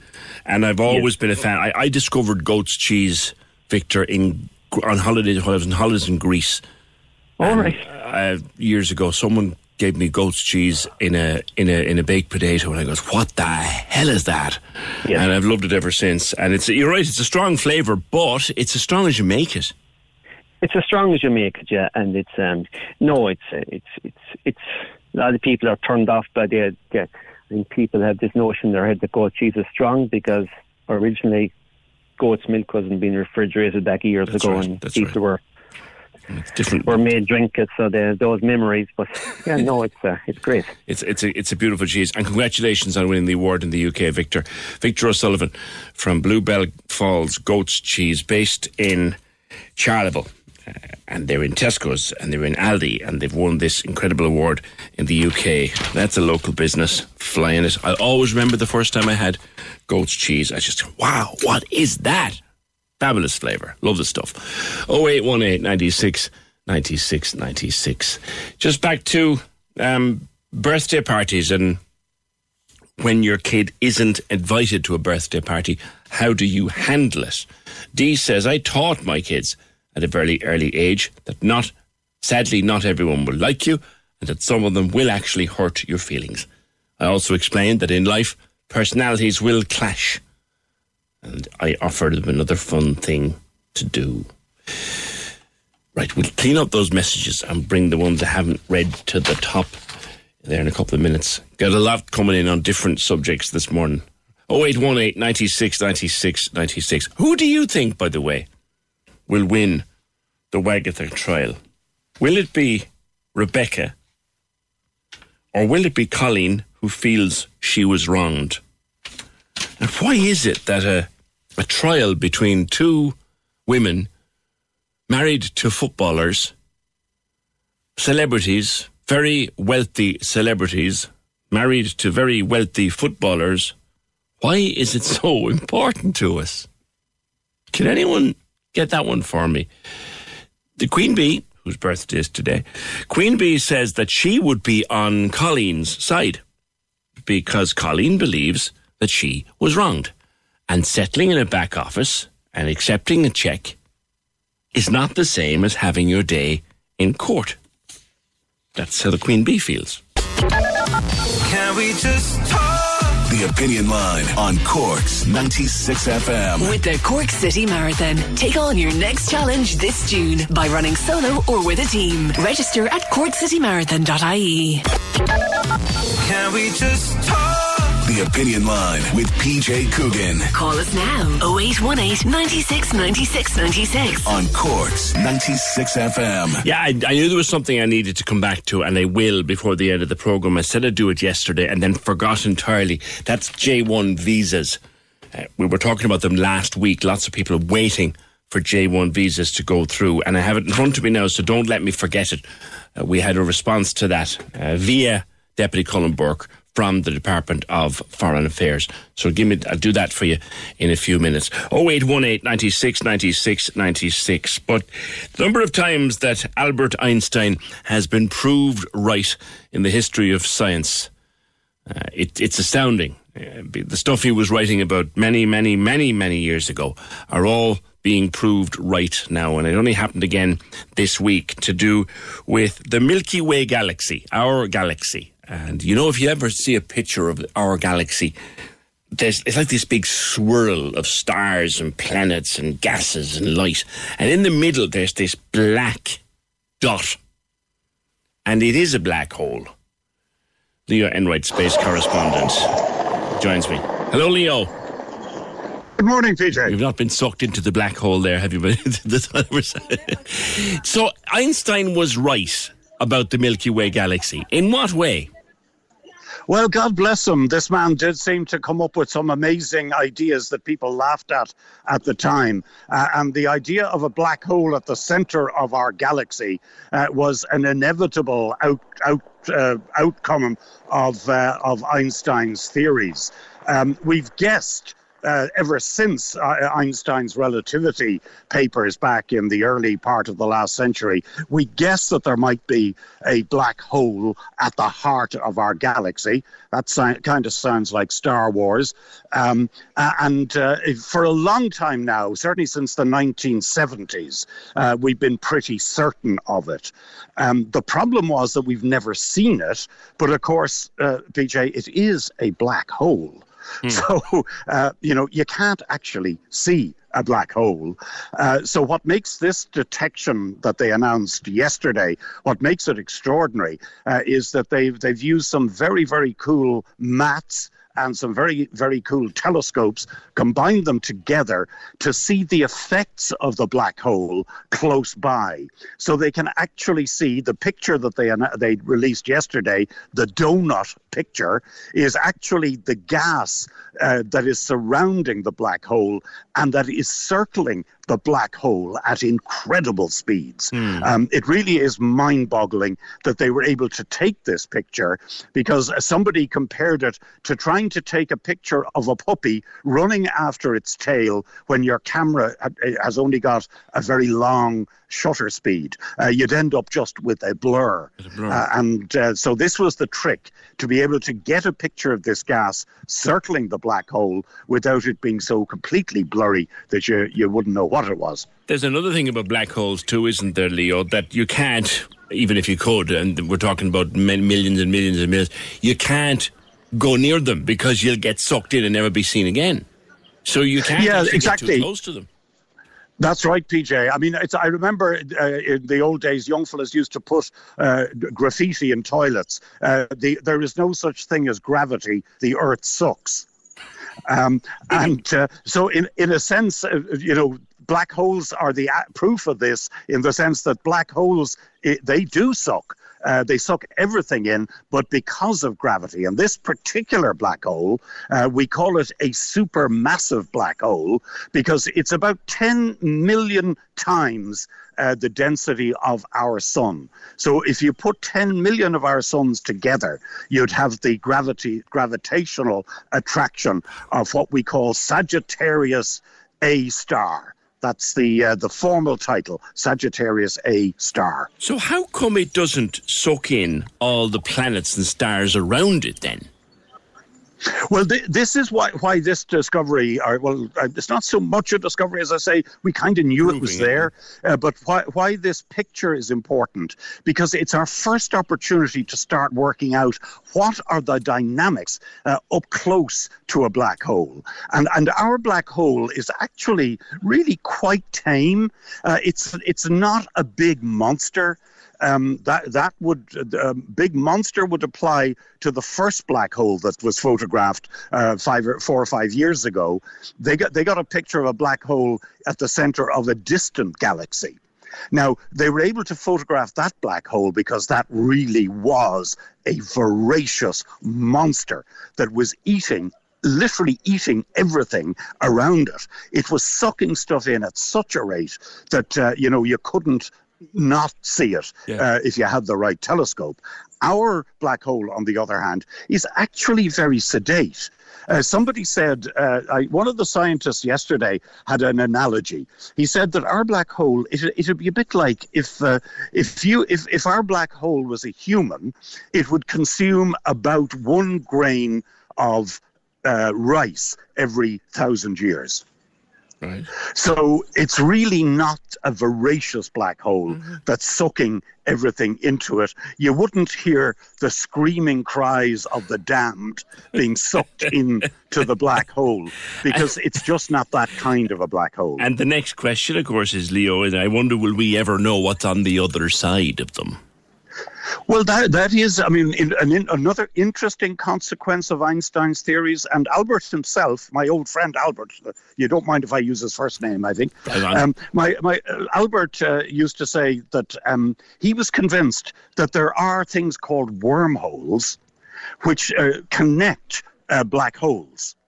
And Albert Einstein believed that if you could go into a black hole, you could come out another black hole at a different time and space. So you could actually transcend time and space by going through a wormhole between two black holes. He really was the first scriptwriter for Star Trek, wasn't he, Leo, to be fair to the man? He surely was. And, PJ, just to make one point, you were saying, Albert Einstein was also right. He was actually wrong once. Was he? In a really interesting way, because Albert Einstein said that our universe must be static because of his equations, that it can't be expanding. Yeah. That it must be static. And so when astronomers began to detect evidence that stars were moving away from us and that there was some sort of expansion going on, Albert went back and he changed his equations because he thought that his original equation was wrong. But it now turns out that his original equation, he didn't quite understand it, but it was his original equation that predicted the expansion of the universe that we now know and detect with our massive telescopes. So the poor man, he wobbled. And he changed, so he's a bit like the goalie, during a free kick, and the goalie thinks he's about to go one way, but then he goes the other way, and doesn't the ball go in the other side? Somebody wants to know, Leo, was he a religious man? Not particularly. No, he was a secular Jew. What Einstein said, and what a lot of scientists say, who don't want to be offensive about it, what Einstein said is that our science does not require God. What we see as scientists in the universe, we would say does not require God. So, in other words, most scientists, and not all by any means, there are eminent scientists who will tell you to your face that people who believe in God are delusional. But most scientists will be polite about it, and most scientists will say it's not required. That's a very interesting way for the universe to exist. But in other words, there's nothing to stop there being a God if you want to believe that. But the scientific position would be that she is not essential to the process. Okay, that's a whole other discussion. Leo, we have a lunar eclipse on the 16th, which is Monday. Now, it doesn't look like we'll be able to see much because the weather forecast is bad. But if we can see it, what would we see if we could see it? Oh, that's really disappointing because, PJ, you won't know what you're going to see till you see it. That's one of the great things about lunar eclipses. They're never boring because you never know what the moon is going to look like during a lunar eclipse for a very simple reason, PJ. If, for instance, there's a bit of an El storm brewing in the Sahara Desert and there's a lot of dust in the atmosphere, we will get a blood red moon on Monday night, Tuesday morning. Wow. If the skies around the Earth are generally free, I don't think there are any big volcanoes at the moment. I can't think immediately of any major eruptions. So if there is a lot of material in the atmosphere, it'll be a much brighter color, dark red blood. Okay. It'll be more like almost a blue moon. Wow. So you just never. The line is gone. We'll hope, Leo, that the weather holds and that we get a clear sky on Monday night. The great Leo Enright, space correspondent. Thanks for that. He's still there. Are you still there? We'll be hoping for better weather. I'm still there. Oh, yeah, you're fading on. Indeed. I thought you were getting sucked into the black hole. So Monday night, moon is up there all night. So we might see blood red if we get a clear sky or something like that. Yeah, but it'll be 4 in the morning, PJ, for the actual total eclipse. Okay, we might even get up and see. If the night is clear, we'll get up and see. Leo, thank you. Always full of information about science and space and everything to do with it. That's Leo Enright. Buongiorno. I'm drowning my sorrows. I'm out in the streets of Turin today to give you a little bit, to get a colour in the background of noise and traffic and people talking. I'm here drowning my sorrows into a cappuccino. And for the first time, PJ, there is genuine disappointment here. I mean, we actually thought we were in. I mean, there are a few times I've lost count of the number of these phone calls I've had with you the day after Eurovision semi-finals when we haven't qualified, and I said, well, we never really had a chance and so on. But this year, no, we actually thought we were going to be the 10th one called out. So it went very flat in the hall when we heard Serbia was the 10th qualifier, not us. Because it is what it is. The number of different accounts that are taken, they did one when they ran decibel levels on the crowd. And we were second only last night to Sweden. Well, there you go. And it was, I mean, mind you, there's a lot of Irish in that hall last night. Was there? I say the streets of Balahi were very quiet last night, because every second person I met walking around the arena was from County Derry. So there's Brooke had a huge support base in the hall there last night. But no, it is disappointing. And then the worst thing is, like, you're out later on, and then you see a tweet from Brooke, and she's in tears and she's thanking everyone and saying this is the best she could have done, and it's heartbreaking. I mean, she's a young performer. This is her big chance, and she's devastated. But listen, you know, her interviews, Dermot, she is incredibly likeable, isn't she?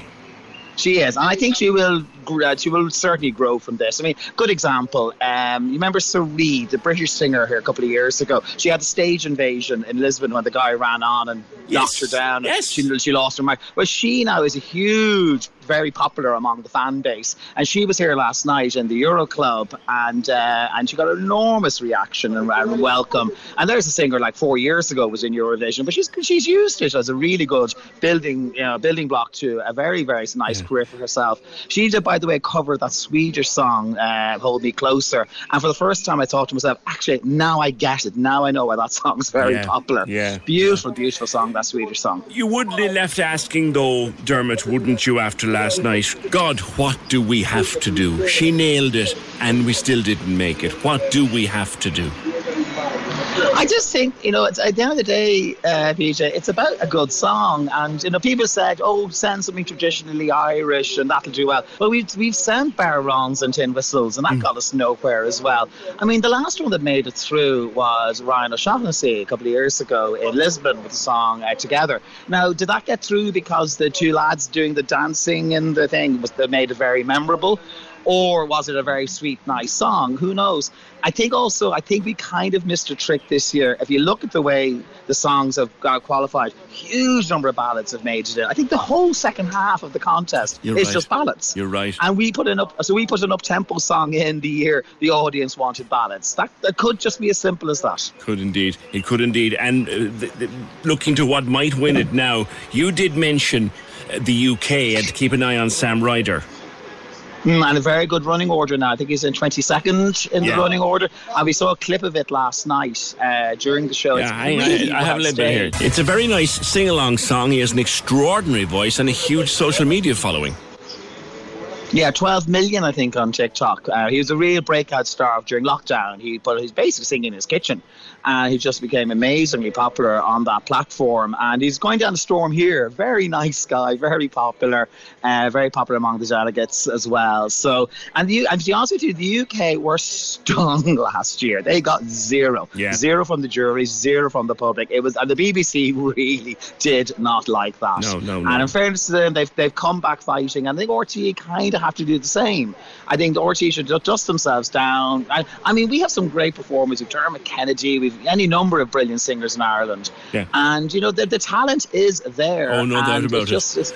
No doubt about it. Now, I'd still think it's Ukraine's to lose, Dermot, and I think you'd agree with me there. It's game over. And I saw they were given 12th in the running order. Remember, I said to you the other day, if they wanted to try and stop them, they put them on in number 2, which is the graveyard slot. But actually, they drew their first half. They drew first half of the draw. So the producers could have slotted them in anywhere from song 1 to song 12, and they gave them the latest possible one in that running order. So I think it's game over. I think it'll walk it. I can't see them not winning. Really. There's for and against that. But if I had a favourite, if I had to pull out a favourite, and our good friend Ken O'Sullivan was pushing this one during the week, I think this is astonishing. Sweden. Cornelia, she's fabulous. I mean, in a real world, that would be a walkaway winner, I think. I think it hoovered up the jury vote last night, and it will hoover up the jury vote on Saturday as well. So if there's one that might, the way to stop Ukraine, I'm not saying stop Ukraine, but the Ukraine would need to be in the top 5 off the juries if it's to realistically win it with the very big televote.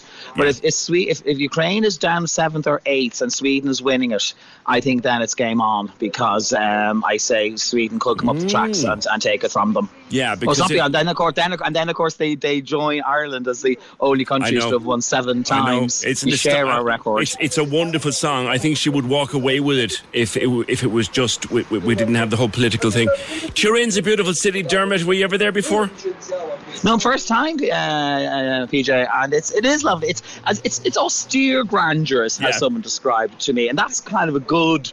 It's kind of, it's very big squares and but nothing on them, like there's no shops or cafes or, it's very nice to look at. It's pretty, but and the people here have no idea. I'm sitting here in a cafe, like there's nothing about Eurovision up, no music playing, people aren't talking about it. It's kind of passing them by, which is a pity. But the fans are loving it. The fans are loving it. When you think that Mill Street is still spending the money they made in the 90s. Dermot, thank you as always, and enjoy the gig tomorrow night. Enjoy the final tomorrow night. Dermot Manning joining us live from the streets of Turin. Reminder to you, the Premier League Live end of season show Sunday week, May 22nd, with Trevor and the team, powered by TalkSport. Brought to you by Now Stream. Live Premier League action with a Now Sports or Sports Extra membership. Your sports on your terms. Stream only the games that matter to you most with Now. And listen Saturday on the Cork's 96FM app or go to 96fm.ie. Right, I left this till late. I left it too late.